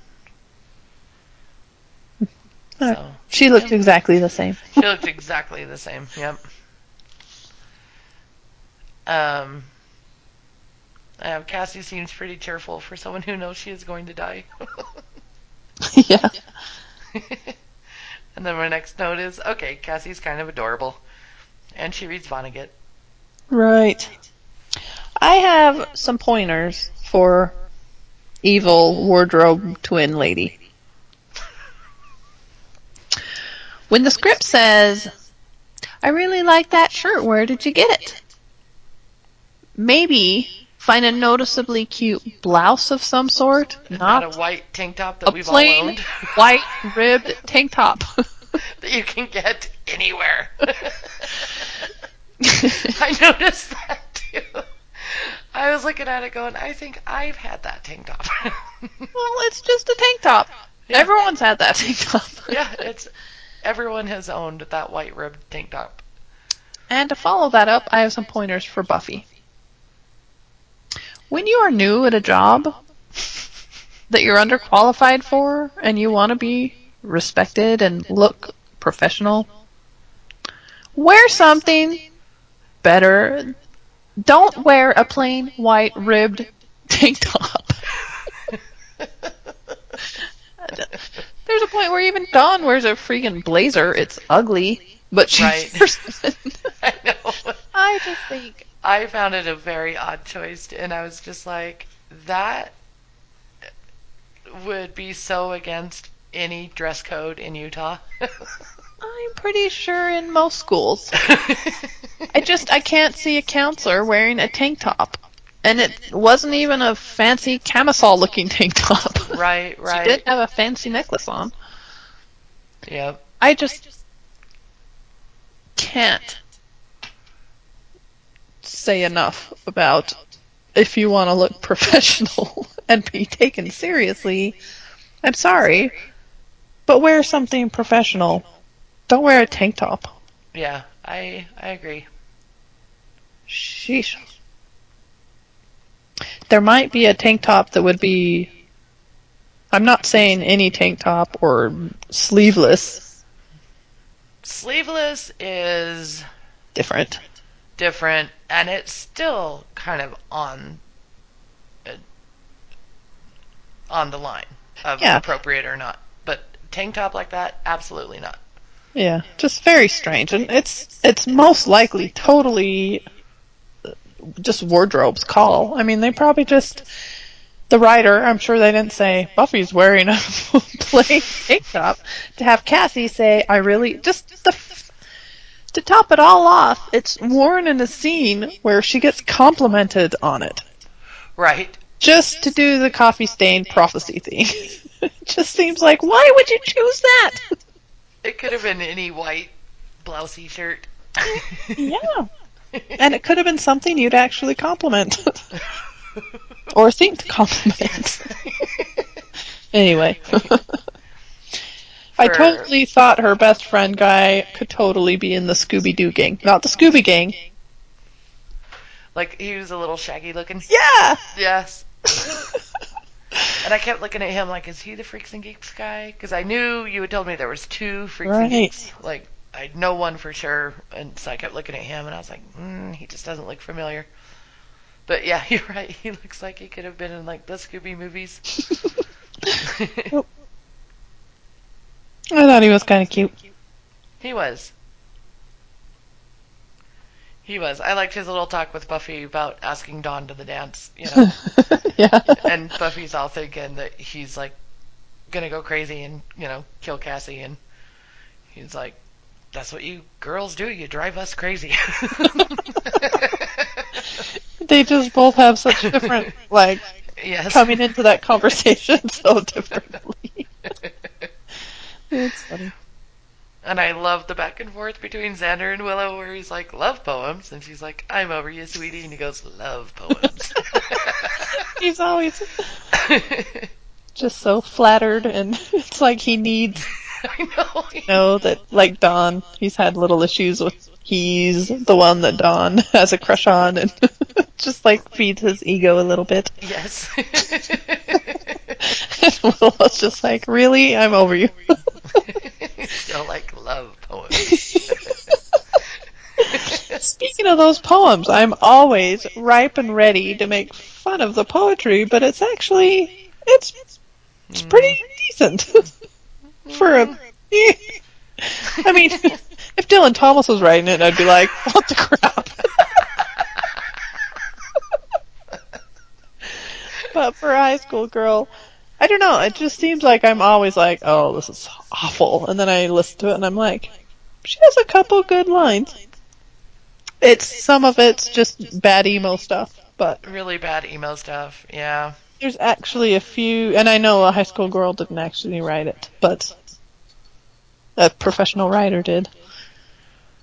Trying to be a high school girl writing it. Right. That's what it sounded like to me. There's enough one or two little stanzas that I think, not real bad. Not as make funnable as I want it to be. I really wanted to make fun of it.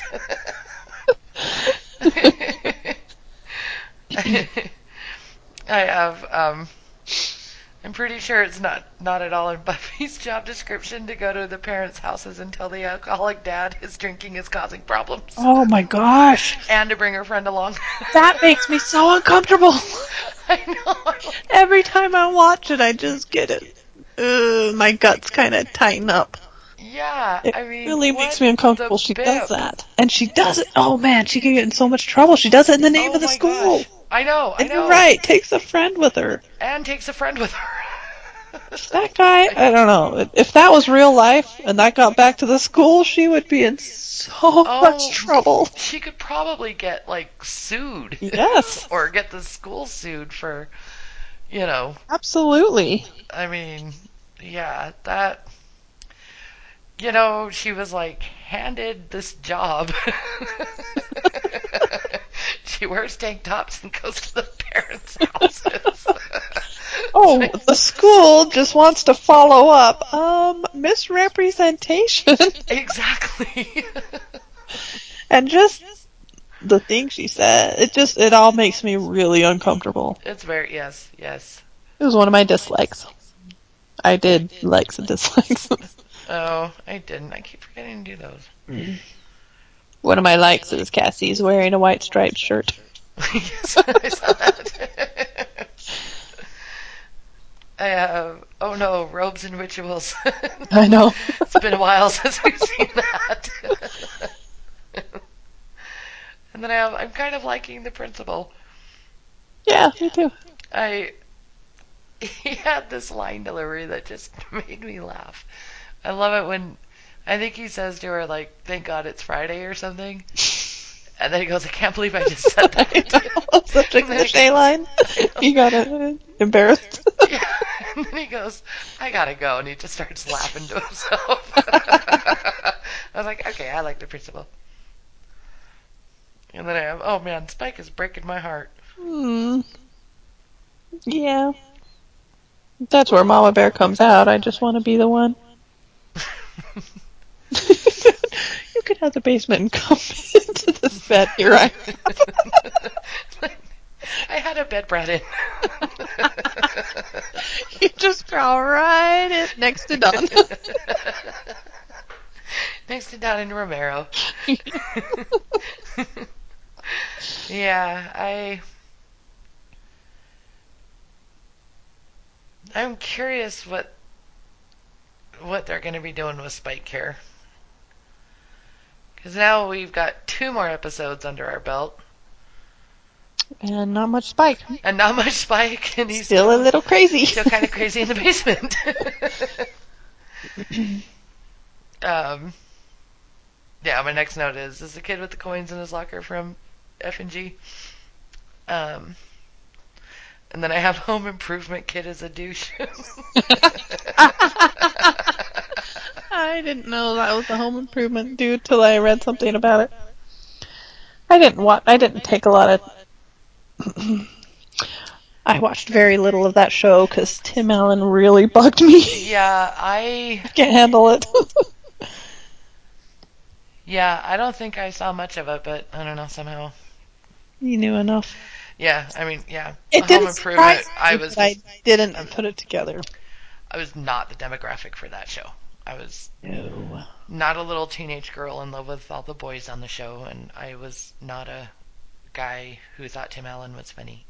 Yeah, and I'm not a woman that wants to be anywhere near a man like that. I need nothing to do with that. Tools! I'm the man! I don't know. Just too much fake testosterone happening there. I just need to walk away. Ain't nobody got time for that.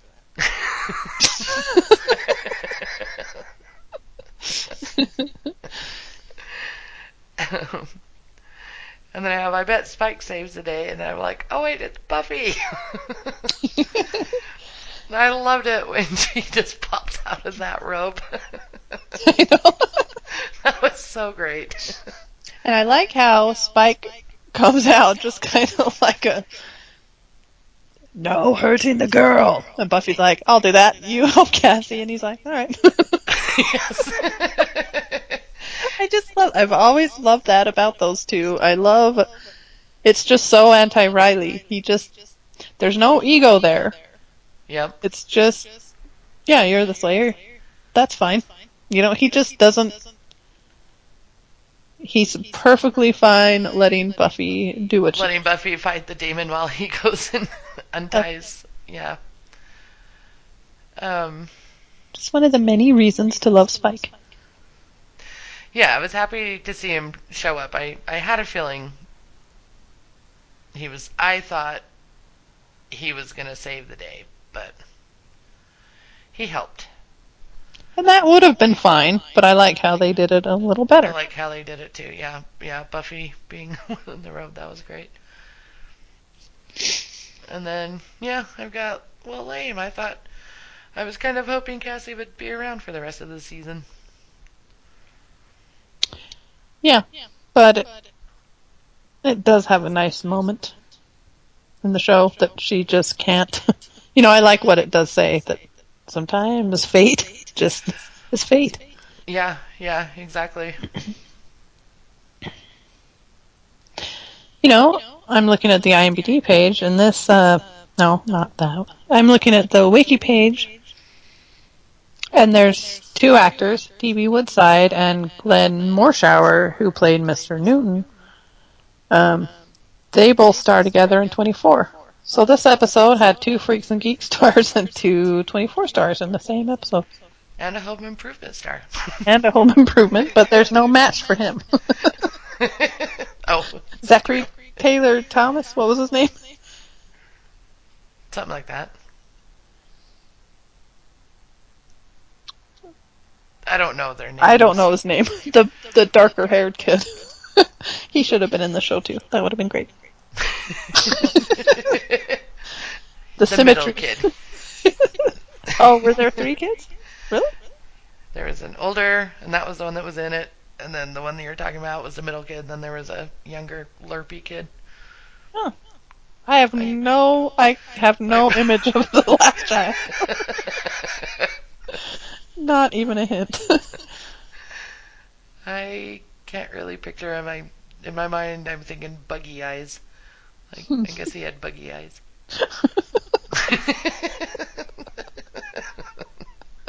That's funny.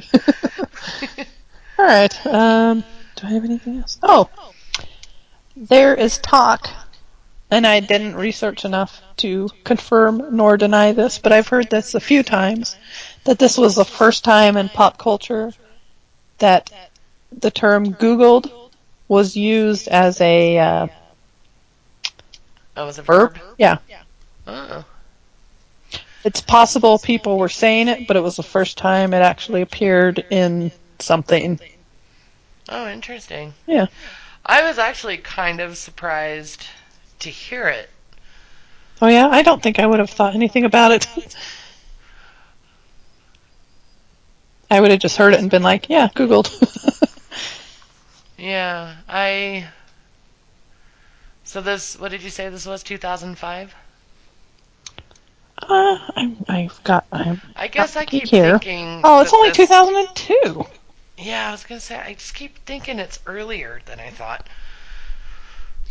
Well, that's interesting. For some reason, I always pictured that this was... I thought, like, one time I noticed, oh, so Buffy was ending around when I was having Scout, but I had Scout in 2005. Buffy was around my first year of marriage. Buffy was ending my first year of marriage. Anyway, okay, so it's not even that much longer from... It's not as long from Freaks and Geeks as I thought. Yeah, so that's... I would say that is pretty early in Google days. Yeah, I guess it is. Oh. I have a like. I like that the demon bites that guy before exploding.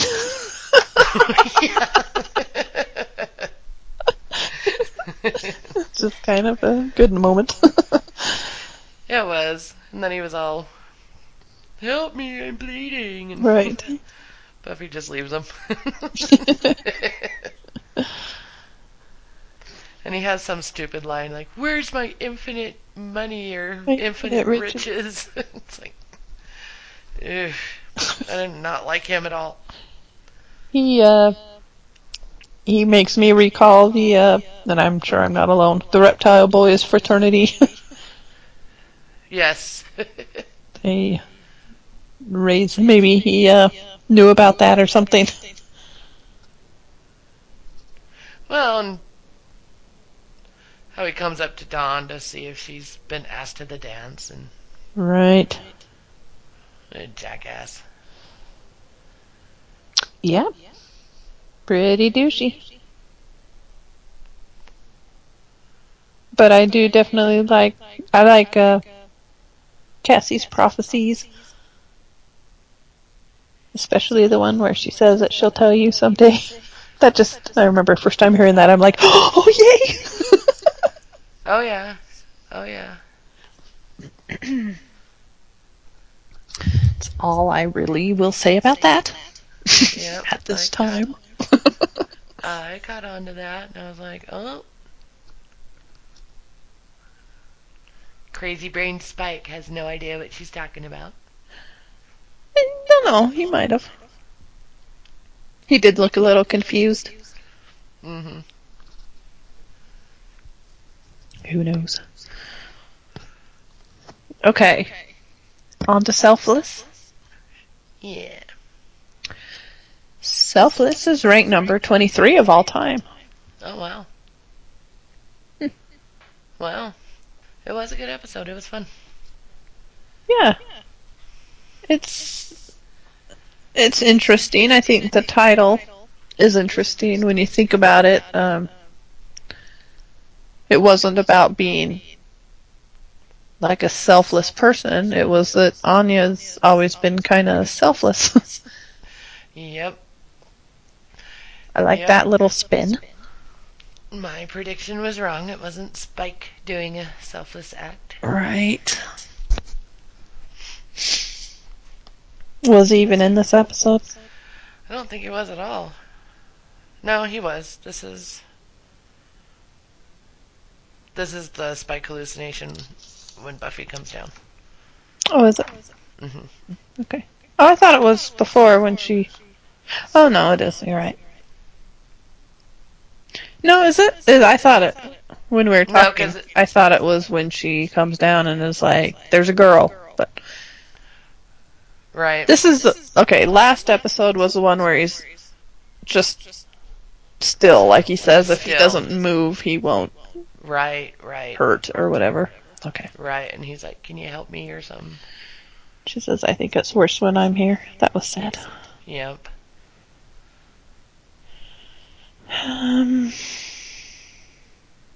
See, because I thought she said that on the... No, it was... I don't know. Whatever. I'm confusing both little Spike Yes. scenes. They're only two No, little ones. there's two little ones, and in the help one, it's when he's just sitting still. She comes down, and she's like, You "Is there gotta help something me here. evil down here?" Or Do you know anything about this girl that's in trouble? right, right. And then he's just kind of like, no. And then he's like, please stay. Yep, Help me be quiet. Okay, so you're right. Yes. yep, I feel very good about that now. yep, And she says, I think it's worse when I'm here. yep. I think she leaves in this episode with, you gotta get out of this basement. When she's doing the tough love. Or just tough. Yeah, my first note on Selfless is, whoa, that's a lot of dead guys. Yeah, it's pretty disturbing. It's disturbing to see Anya do that right now. It gave me Yeah, a yucky feeling. it did. It did. I did not like it. Uh, I I did think Dawn had a pretty good moment helping Willow pack for college. I don't know quite what they're doing. They look like they're packing for a trip, but all she's doing is going back to college, right? Yeah, so does that mean that Willow's moving into the dorms again? Is Willow moving out? That's what I took it as. Ah, No? I don't think so. I could be wrong, honestly, but was she packing a suitcase? What were they doing? I've never put them both together. I just thought that she's helping her pack. But it's like, wait a minute, she's just going back to She's college. just going to Is she helping her classes. pack her backpack? It seemed like they were packing It clothes. did. I don't know what's going on, and honestly, I don't know. She could be moving out, and I Well, don't remember. you've seen it. I have. Does Willow live in the dorms again? That's what I assumed. I thought Willow was moving back to the dorms. Like she just wanted to go to college and, I get can out of. honestly say I can't remember one scene of Willow being in the dorms again. Huh. I can Okay. say that. But that's all I can really say with authority. Because I remember even thinking, I bet Emily's happy that Willow is finally like moving out. Freeloader! And it made sense to me. I'm like, she probably doesn't want to live in the room that Tara was shot in, and Sure, that she's you know, shared with Tara. right, right. So it made that's what I assumed was that Willow was moving out. And honestly, Willow has the master bedroom in that house. I could go off on that, but I won't. Well, Buffy was dead. And that was all fine, but now you think about it. I know. I know. A good friend would be like, do you want the main room now? I mean, it makes sense that Buffy would want her room still, but I think Joyce's has an adjoining bathroom, so I'd probably be willing to give up my old room for the master room with the Heck yeah. bathroom attached. Heck yeah. Yeah. Anyway, okay. I feel like I'm the one working at the Double Meat Palace and the high school. What are you doing? I'm healing my skin. And not doing magic. Shh, I'm healing.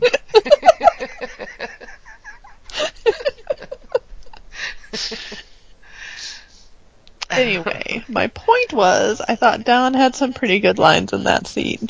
I liked her, like, my protein window closes in an hour. Just smile and, Yes. Turns out I that's like something that. about nutrition. Like, that's probably something you hear a lot in Southern California. I know, just obnoxious crap like that. My protein window is closing.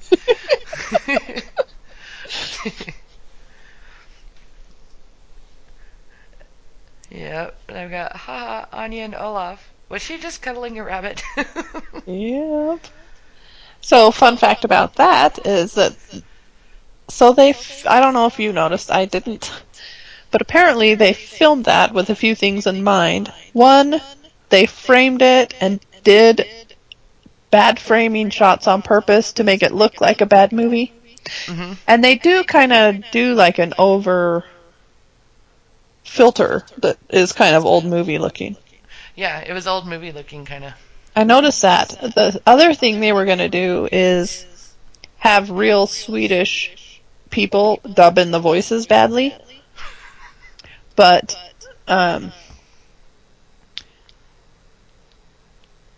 blanking. I can remember Ben Ruby's name. That's the guy that plays Olaf. And Emma Caulfield. Emma Caulfield, thank you. They learned their lines phonetically and did it, both of them, and they were so impressed. They're like, oh, all right, let's just leave that. Oh, wow. So, yeah, that was going to be one of the effects, which would have been kind of fun, too. But That would have been kind of funny. it was impressive. I remember being like, wow, what are they speaking gibberish, or is that a language? Well, that's what I wrote. I have, what is this language supposed to be? And then I put, are they from the old country that Latka and Simka are from? Where were they from? You never know. They just call it like the old country. Oh, really? They never say some, like, Mm-mm. made-up country? Yeah, and then I put, are they the mountain people? Because didn't Latka always talk about like the mountain people? He was like afraid of them. Like, Yes. That would have been awesome.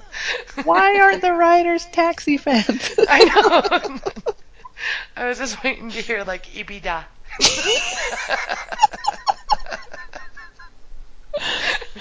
Or like Perfect Strangers. What country was Balky from? That was a made-up country, right? Yeah. Oh, it's been too long for that. I can't remember what his, but I watched way more Taxi than I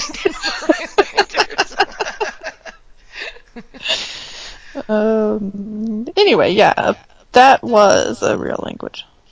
And it might, I don't know if it was like, I don't know if it was kind of like how maybe Gaelic is kind of Mm-hmm. unofficially Irish and very old. Right, right. I don't know if it's some sort of old style of it, although that just seems like a lot to do. Yeah, I seriously just thought they were just kind of speaking gibberish like Latka and Simka. It takes place in Shornjost. I'll just spell it. Sjornjost, Sweden, 880 AD. Hmm. You're like a Baltic woman from a more arid region. That was good. I loved it when Anya just mentions the word breeding with the rabbits, and Olaf jumps up and is like, all this talk of breeding. All this talk.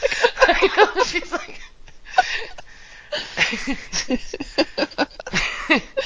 Maybe that's what makes her afraid of rabbits. Like, they bred and bred and bred and overtook. Oh. I don't know. And maybe he wasn't a very pleasant lover and all the talk would... Just too much. I don't know. Yeah, my next note is, oh crap, I thought that scene between Spike and Buffy was real. Yeah. And then can't Spike just go back to his crypt? Or did Clem take it over? I don't know. Because she does. She's like, you need to get out of this Yeah. basement. It's making you crazy. And he's like, I don't have anywhere to go. Oh, man. Mama Bear bed. Mama Bear's bed. My next note is, I'm not sure Kat's going to be happy with Willow's red tights. I wrote, I can't help but notice Willow's tights boots combo and wondering what Catherine thinks of this. Future Cat, what say Future you? Cat. Although it seems like boots and tights is a more acceptable form of fashion. That's what I was wondering because Kat had a problem with the tights and the tennis shoes. Yeah. And that does, I can totally see that. And I don't like boots. Anyway, I am just outing myself as a really non-boot person. Me no likey. Anyway, so. Your legs are way too long to wear boots. Is that it? I think so. I just never think they're very flattering on girls. I think they take away ankles. And you need ankles. Yeah, in the wintertime I don't mind boots. I don't wear them hardly at all.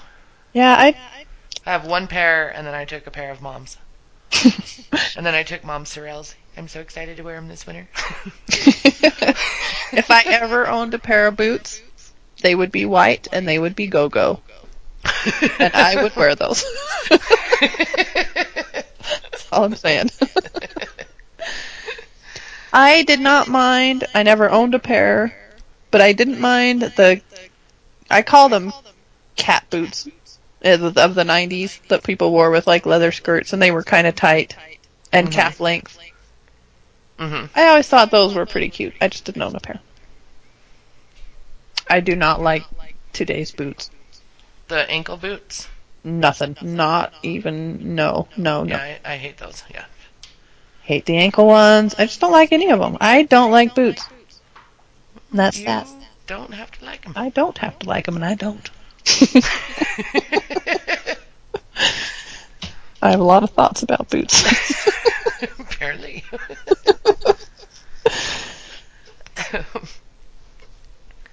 My next note's a spider. Gross. M. Then the spider didn't bug me. Yeah. I want to say one more thing. All that being said, I thought Willow's little outfit was kind of cute. Those were more 90s boots. I wouldn't wear it, but I thought it was kind of cute. Okay. I'm good.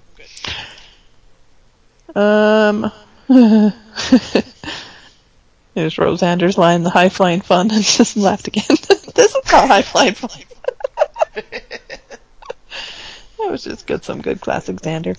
Yeah. Oh, and I also wrote those decorative canisters in Anya's kitchen are ginormous. I don't know if you noticed them. I notice them every time. I didn't. They're metal, and they're obviously decorative. And she's in an apartment. They're metal and square, and they each have a number on them, and they're brown. They're huge. That would just drive me crazy in my kitchen. For any reason. I mean, even if she put flour and sugar in them, like, or coffee or whatever, they're too big. They're so big. I did not notice. No one in their set dressing, you got an evil twin working today? No one in their right mind that lived in an apartment would have something that big using up their counter space. crazy. Oh, one of my dislikes is they do the trope. When were you going to tell me this? I'm telling you now. I hate that Oh, trope in movies and TV. I hate that too. And it's not like Willow kept this a secret for days and days. Not It like was, kick his ass. yeah. I mean, it was the same day. It was. I mean, she sent them out, and then she did a little more investigating. I kind of felt like to kind of get more of a handle on it. And they didn't need that information to go kill the spider anyway. Right, right. It just bugged the crap out of me that they did that trope, and yeah. Even if he said, when were you going to tell me this? If she would have given any answer in the world would have been better than I'm telling you now. Yes, I hate that. She should have said, what do you mean? It just happened this morning, you big idiot. I know, exactly. That's like a more natural answer. I hate that answer, the I'm telling you now, and I hate the why didn't you tell me this? Because you didn't ask. I hate that one too. Oh, yeah, that's Because bad. you didn't ask. That is Right? like, are you in third grade? I know, I hate that so much. Especially when it's something that they know they have information that can help. It's like they don't have to ask for it. You know it. You give, Yes. Ugh, so annoying. I believe Um, Bates Motel did it. they did. That was the one. Romero and the fisherman guy. Yes. It's like you basically watched a guy dump a body. I mean, he didn't, but Right. suspicious activity, and then someone found dead. And anyway, um, so I'm confused. So Anya had powers before D'Hoffryn made her a vengeance demon. I thought she was human in the first scene. She wanted to give away things to be nice. So she was a witch. Yeah, That's what you're saying. that's... I Okay. think there's been hints of her being a witch anyway, like in Doppelgangland. Is that the one? The Wish. So Doppelgangland is when she comes back and she's like, I can do this spell, I just need some help. So she Oh needed yeah. Willow to help her. And then I just thought that was all vengeance demon stuff. I no, don't know. but maybe I don't know if I thought that first time around, but knowing, I didn't think there was a question. I never would have thought there'd be a question that she was able to do that, because my brain just went, oh, she's a pretty powerful witch. And that's kind of how Willow started, and D'Hoffryn caught her as, ooh, you Yeah, have a true. knack for that. This True. spell you cast. Not everyone can do that. You've got a knack to be a vengeance demon. And he pinpointed that with Willow. Oh, That's and true. my best part, I love D'Hoffryn too. He is definitely one of my favorite reoccurring characters. I just love his little way about him. Mhm. And, oh, train of thought. What was I getting at? Oh, Uh, I think I got it. So, nope. Is it when Willow summons him in the bathroom? Yeah, okay, so when he says, oh, he's like, when she flays Warren, and Mhm. what grand that was, and he goes, he says, Lloyd has a sketch of it on his wall. Yes. Who is Lloyd? Are we supposed to know who Lloyd is, or is he just like a friend of D'Hoffryn's? That's what I assumed. He's just another D'Hoffryn like. But his name's Lloyd. I don't know if all vengeance demons have to be women. I kind of get the impression that there's men too, so it could be just one of his vengeance demons. Right. I I just liked when he said that Warren's death was water cooler vengeance. right. Yeah. I took it that like Lloyd is another D'Hoffryn. Like maybe they each have their own vengeance demons that they're in Oh. charge of or something. Oh, that's totally plausible also. It's now that it's water cooler vengeance, it's totally Yes, like it's like D'Hoffryn the and his bosses other. are with the water Yes. cooler talking about what their vengeance demons did. Yes, exactly. Okay, I like that. I love the fact that we don't know who Lloyd is, and it's just such a casual sentence. The plane of Warren was water cooler vengeance. Lloyd has a sketch of it on his wall. It's so good.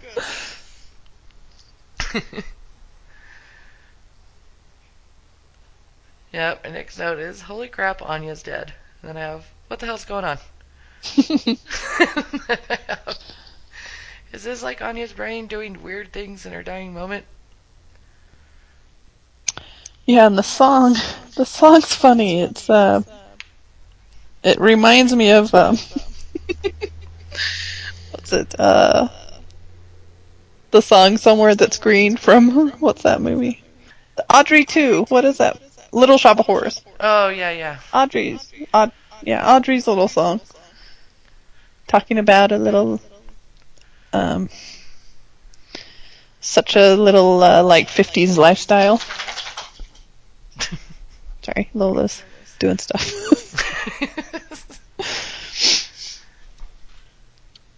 It reminded me of just like that 50s mentality.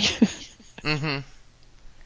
Just modern girls, if you can call Audrey modern. Just having like this little picturesque thought of marriage and their life. It just reminded me of that song. It was a catchy little song. It wasn't as good as the others, but No. my favorite part about it is that we get just a very subtle reference to it sounds like the mustard guy is at a restaurant and he and the waitress are talking because he got mustard on his shirt and it's his favorite shirt, he says. I listened with subtitles, it was funny. That is just too funny that they had that going on in the background. That's just so funny. And apparently there was coconuts on the counter, which is supposed to remind us that there's a scene in Once More with Feeling where they're like, it's when they're all talking at the same time that they all had a weird experience with singing the day before. Mm-hmm. And either Anya or Xander says something, and the coconuts? That's right. Yeah. And Tara and Willow sang about couscous. Anyway. So there was a little couple coconuts on the counter as a kind of a reference to that. How funny. So, yeah, interesting ending. So, D'Hoffryn kills Halfrax instead. Halfrack. Yep. Fairy Princess Bride. To the pain. Yes. And so, Anya is not a vengeance demon anymore, right? No, no.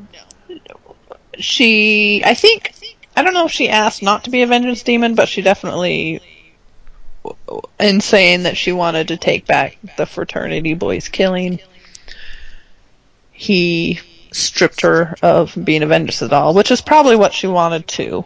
I think she was essentially saying, I can't do this anymore.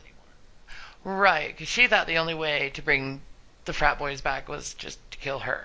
Yeah. And she was ready and willing for that. Which, D'Hoffryn, it is partly your fault. You made her mortal again. Right? And then you took her at a time where she was most vulnerable and Yes. suggested she be a vengeance demon again. You have no one to blame but yourself, D'Hoffryn. That's true. That is true. I do So. like when Xander says something and he's like, ooh, he's gallant, isn't he? I understand what you saw in him. I just love him. He makes me laugh. And I love the Russian scene so much. there's just a few things about it I love. I love how they're just trying to have like a refined dinner with all the chaos happening around them. And I love that they're doing it with like really blood-stained gloves. Did you notice both their gloves are like soaked in blood? No. And nothing else is, but but Halfrek and Anya, their gloves, their white gloves are just totally blood-stained. Oh. And it's so refined and funny. And the guy, it's just such an obvious dumb joke, but the guy comes screaming and burning. Burning. I know. And I like that they kind of imply that Anya started the Russian Communist Revolution. Just all tickles me. The whole combination. Yep, that was a fun little scene. Oh, here's a little fun fact. Oh, I got a couple. Okay, so Goddard, he's the one that wrote it, says that he chose the name Odd for Anya's original human name because while researching Viking names, he found a Viking king named Olaf who had a wife named Odd. Known for her sense of humor and her ability to manage money, the description of Odd fit Anya so well that he had to use the name. And also, Sarah Michelle Gellar was only available for 3 days shooting this episode because she was getting married to Freddie Prinze Jr. Oh. So this is where she gets married. In Sarah Michelle Gellar's.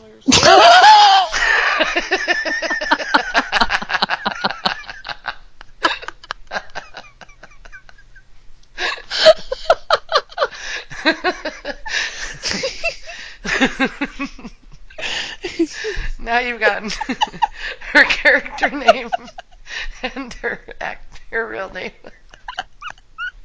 Billy. Oh, that's funny. Sarah Michelle Gellar. No more sugar before podcasting.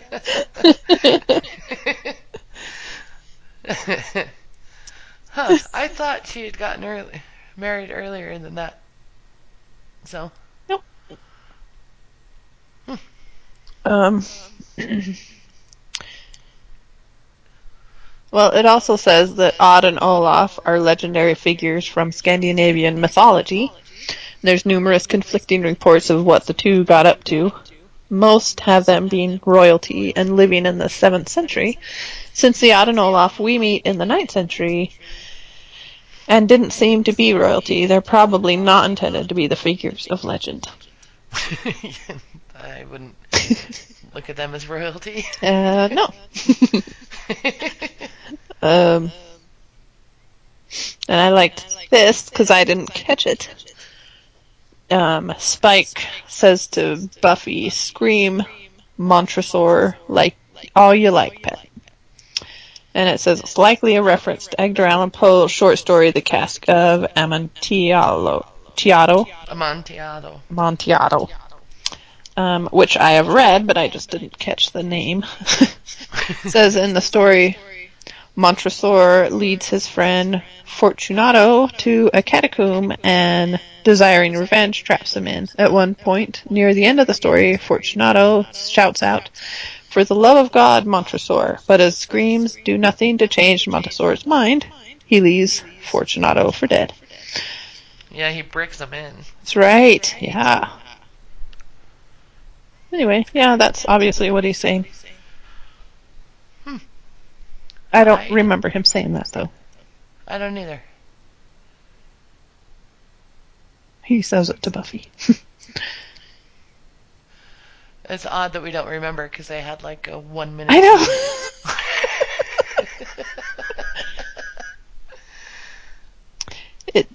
So I know we just discussed this, and I had a major crisis about it. This is the one where he's imagining her, and then something's going on.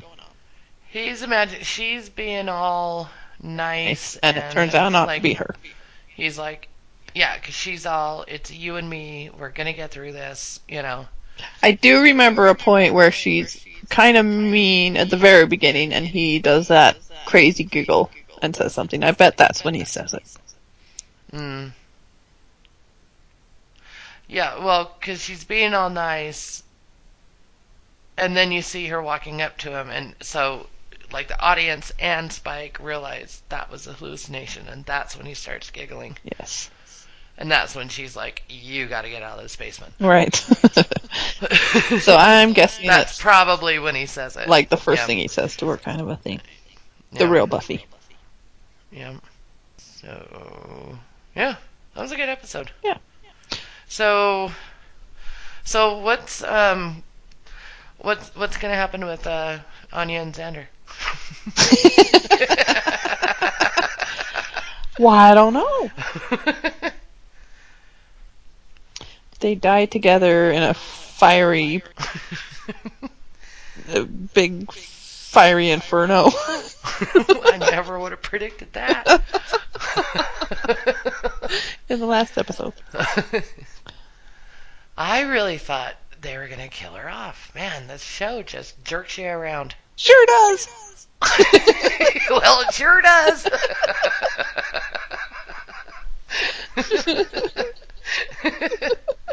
It really does. Yep. It just, you think for sure. I really did, and it made sense. And I was like, this is really going to cause some conflict between Buffy and Xander now for the rest of the, It really would. Ooh, that would be interesting. Parallel I know. universe Buffy. That's that's where I was going. I was like, I'd like to man. see that. So, Spoiler alert, there's more jerking around to come.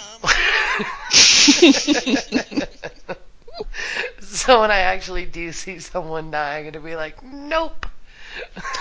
I'd say it had to do with dying.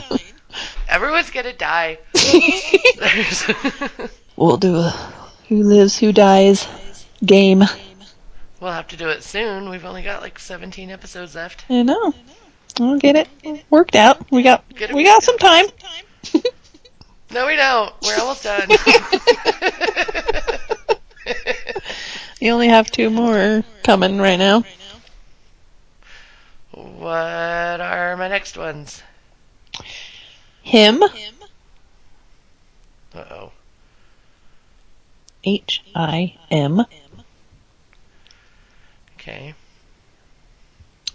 And conversations with dead people.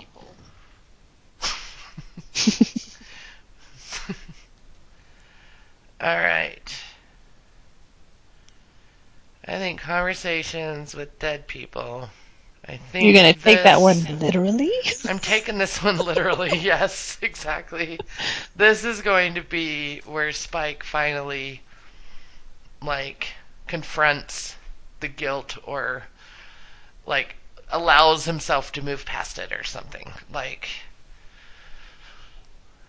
he has conversations with people he killed and they forgive him.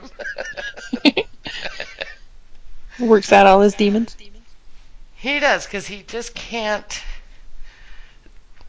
They just can't give Spike his soul and then make him crazy in the basement the whole time. That just is unacceptable. And I'm surprised, frankly, that we're 5 episodes in and he's still there. It's like, come on. They've been doing other stuff. They'll get to Spike. There's 17 left, Emily. That sounds kind of like a lot. It doesn't sound like a lot to me.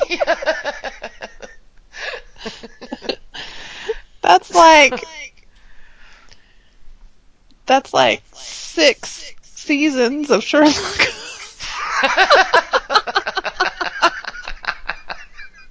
Okay, when you put it that way.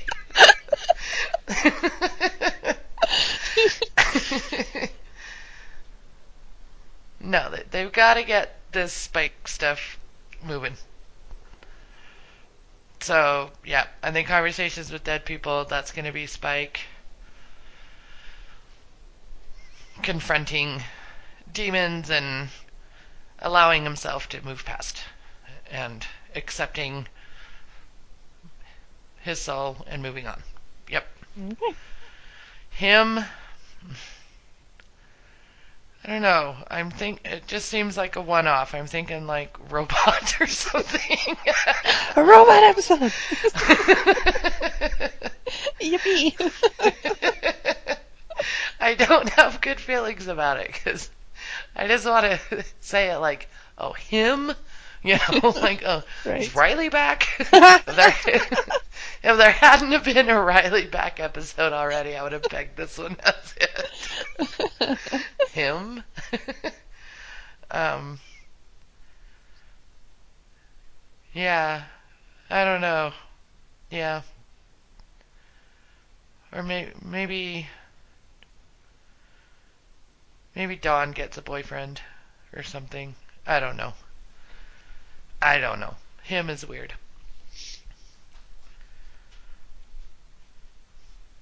Those are my predictions. Spike works out his demons in conversations with dead people, and him is weird. Him is either a robot Or Dawn's boyfriend. or Dawn gets a boyfriend. Is this boyfriend a robot? Ooh. Dawn gets a robot boyfriend. She fixed up the Warren robot. He just had his eye popped out. Ew, gross. I don't ever want to see his face again.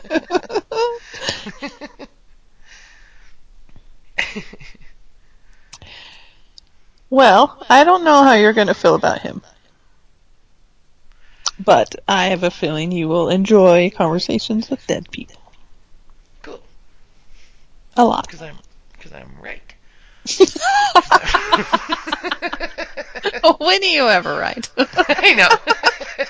I'm just kidding. True though. Yeah. You've been right a few times. I have never been right. I've been like in the ballpark. Dear boy.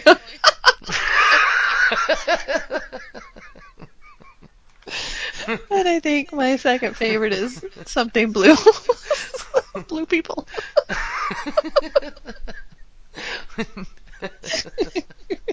I think I got Cordelia and the Beasts right. So I said it was going to be Cordelia and Beasts.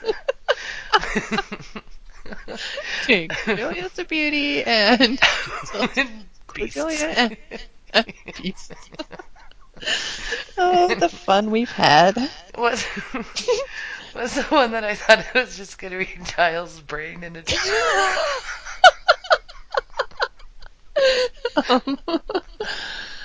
What is that called? Oh, I can't remember. I had Out it of for my just a mind. Yes, out of my mind. Yes. that was another parallel universe. Buffy, I'd like to see. His child. Remember they put the glasses on the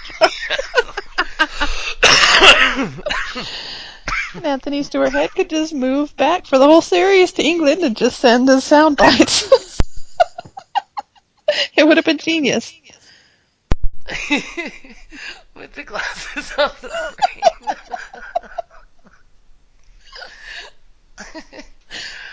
Oh shoot, that's still funny. Still funny. To us at least. I know, it's like, cut all this out. Oh, Oh, okay. we got Walking Dead to talk about. We gotta Yes, do that. we gotta wrap this up. Okay, so that's next. Although next episode we will be recording will be Angel. And we're going to have a special guest, Matt Asendorf, joining us for that. Yep. Unless something happens. Yep. That's the Those will be fun ones to talk about. Yeah. Especially the one. Yeah. Spin the bottle's fun. Yep. which is the reason Matt wanted to talk about these episodes. Nice. All right, so send us your feedback. Yep, send it to SueWatchesBuffy@gmail.com. Join the conversation. You can even guess with us. We take guests. We like guests. There's only 17 episodes left. Yeah, I don't know exactly how many podcasts it is, but well, there's Angel ones too. Right. But anyway, if you've got something coming up that you enjoy, Now's your time. yeah, and you people listening that have guested with us before, and I think you should all pick a little cluster of episodes that are on the Sue Watches Buffy page and join us. Yeah. Be anytime. Give us a call. Say, hey, I want to record with you guys for these. I should look through and see if there's anything I think B should just prepare herself for. Would be fun to talk with B about. I'll have to give that I'll have to give the list a little look-see and see. Anyway, join us on Facebook. Yes Mother Podcast is where you'll find Buffy Talk with Sue. Sue Watches Buffy page is where you'll find where we can talk about it without Sue. Yep. And we'll see you next time. Thanks for joining us. Thanks for joining us. Somewhere that's in between a frozen dinner and our bedtime, 9:15.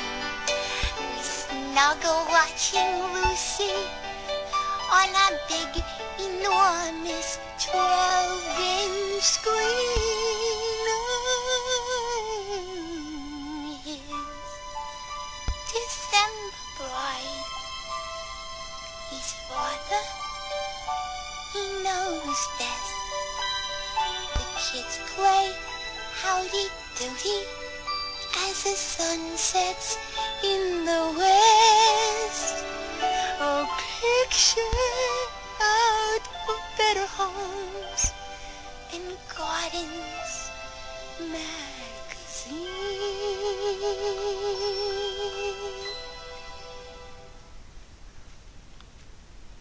Far from Skid Row, I dream we'll go somewhere that green.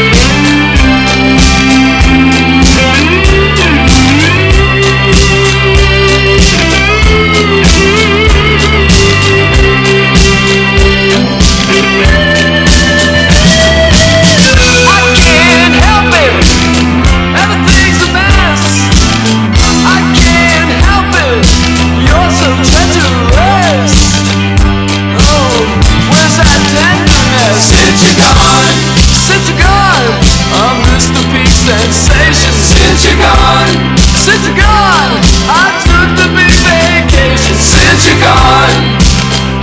Well, never feel so bad since you're gone. Well, moonlight ain't since you're gone. Since you're gone. Since you're gone. Well, I've thrown it all away. Well, enough. Since you're gone. Strange. I've thrown it all away. Well, since you're gone. Since you're gone. Since you're gone. I've thrown it all away. Maybe he was working on Dollhouse by then. I don't Yeah, I know. don't I know don't what know the Dollhouse time. was. I have no idea on the time frame of that one. Yeah. Not either. Donut. Last bite.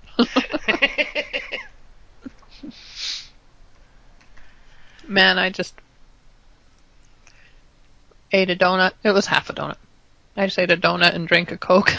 You're like, sure, I.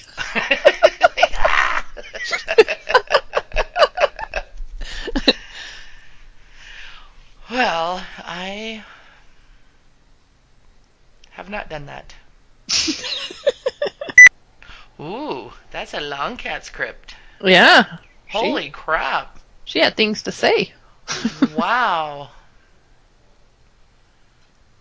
They were some heavy hitter episodes, if you'll remember. Oh, wow, she saw Hush. Wow. And then the I Will Remember You from and she loves Buffy and Angel, so that one meant more to her than us. That's right. That's right. She's now watching Angel too. So there's more. Cool. And when she and Dad were at my house before they headed home, she and I were talking about the let's all try and get together to watch the very final Buffy, and she's on board. Is she good? Yep. Because I was thinking, okay, she seems to be doing one grouping a week, and that's not going to cut it. Because we're doing one grouping a week. Yeah. So she needs to step up her game. She really could just focus on Buffy, She could, for sure. you know, and put the angels aside and just plow through Buff. You really can, because that's what I did with in season 5 of Buffy, and you don't miss it. I mean, Right. there's so little to do with each other after a certain point. Well, we'll give her a few weeks and see what she does, and then suggest that. Yeah. So, okay.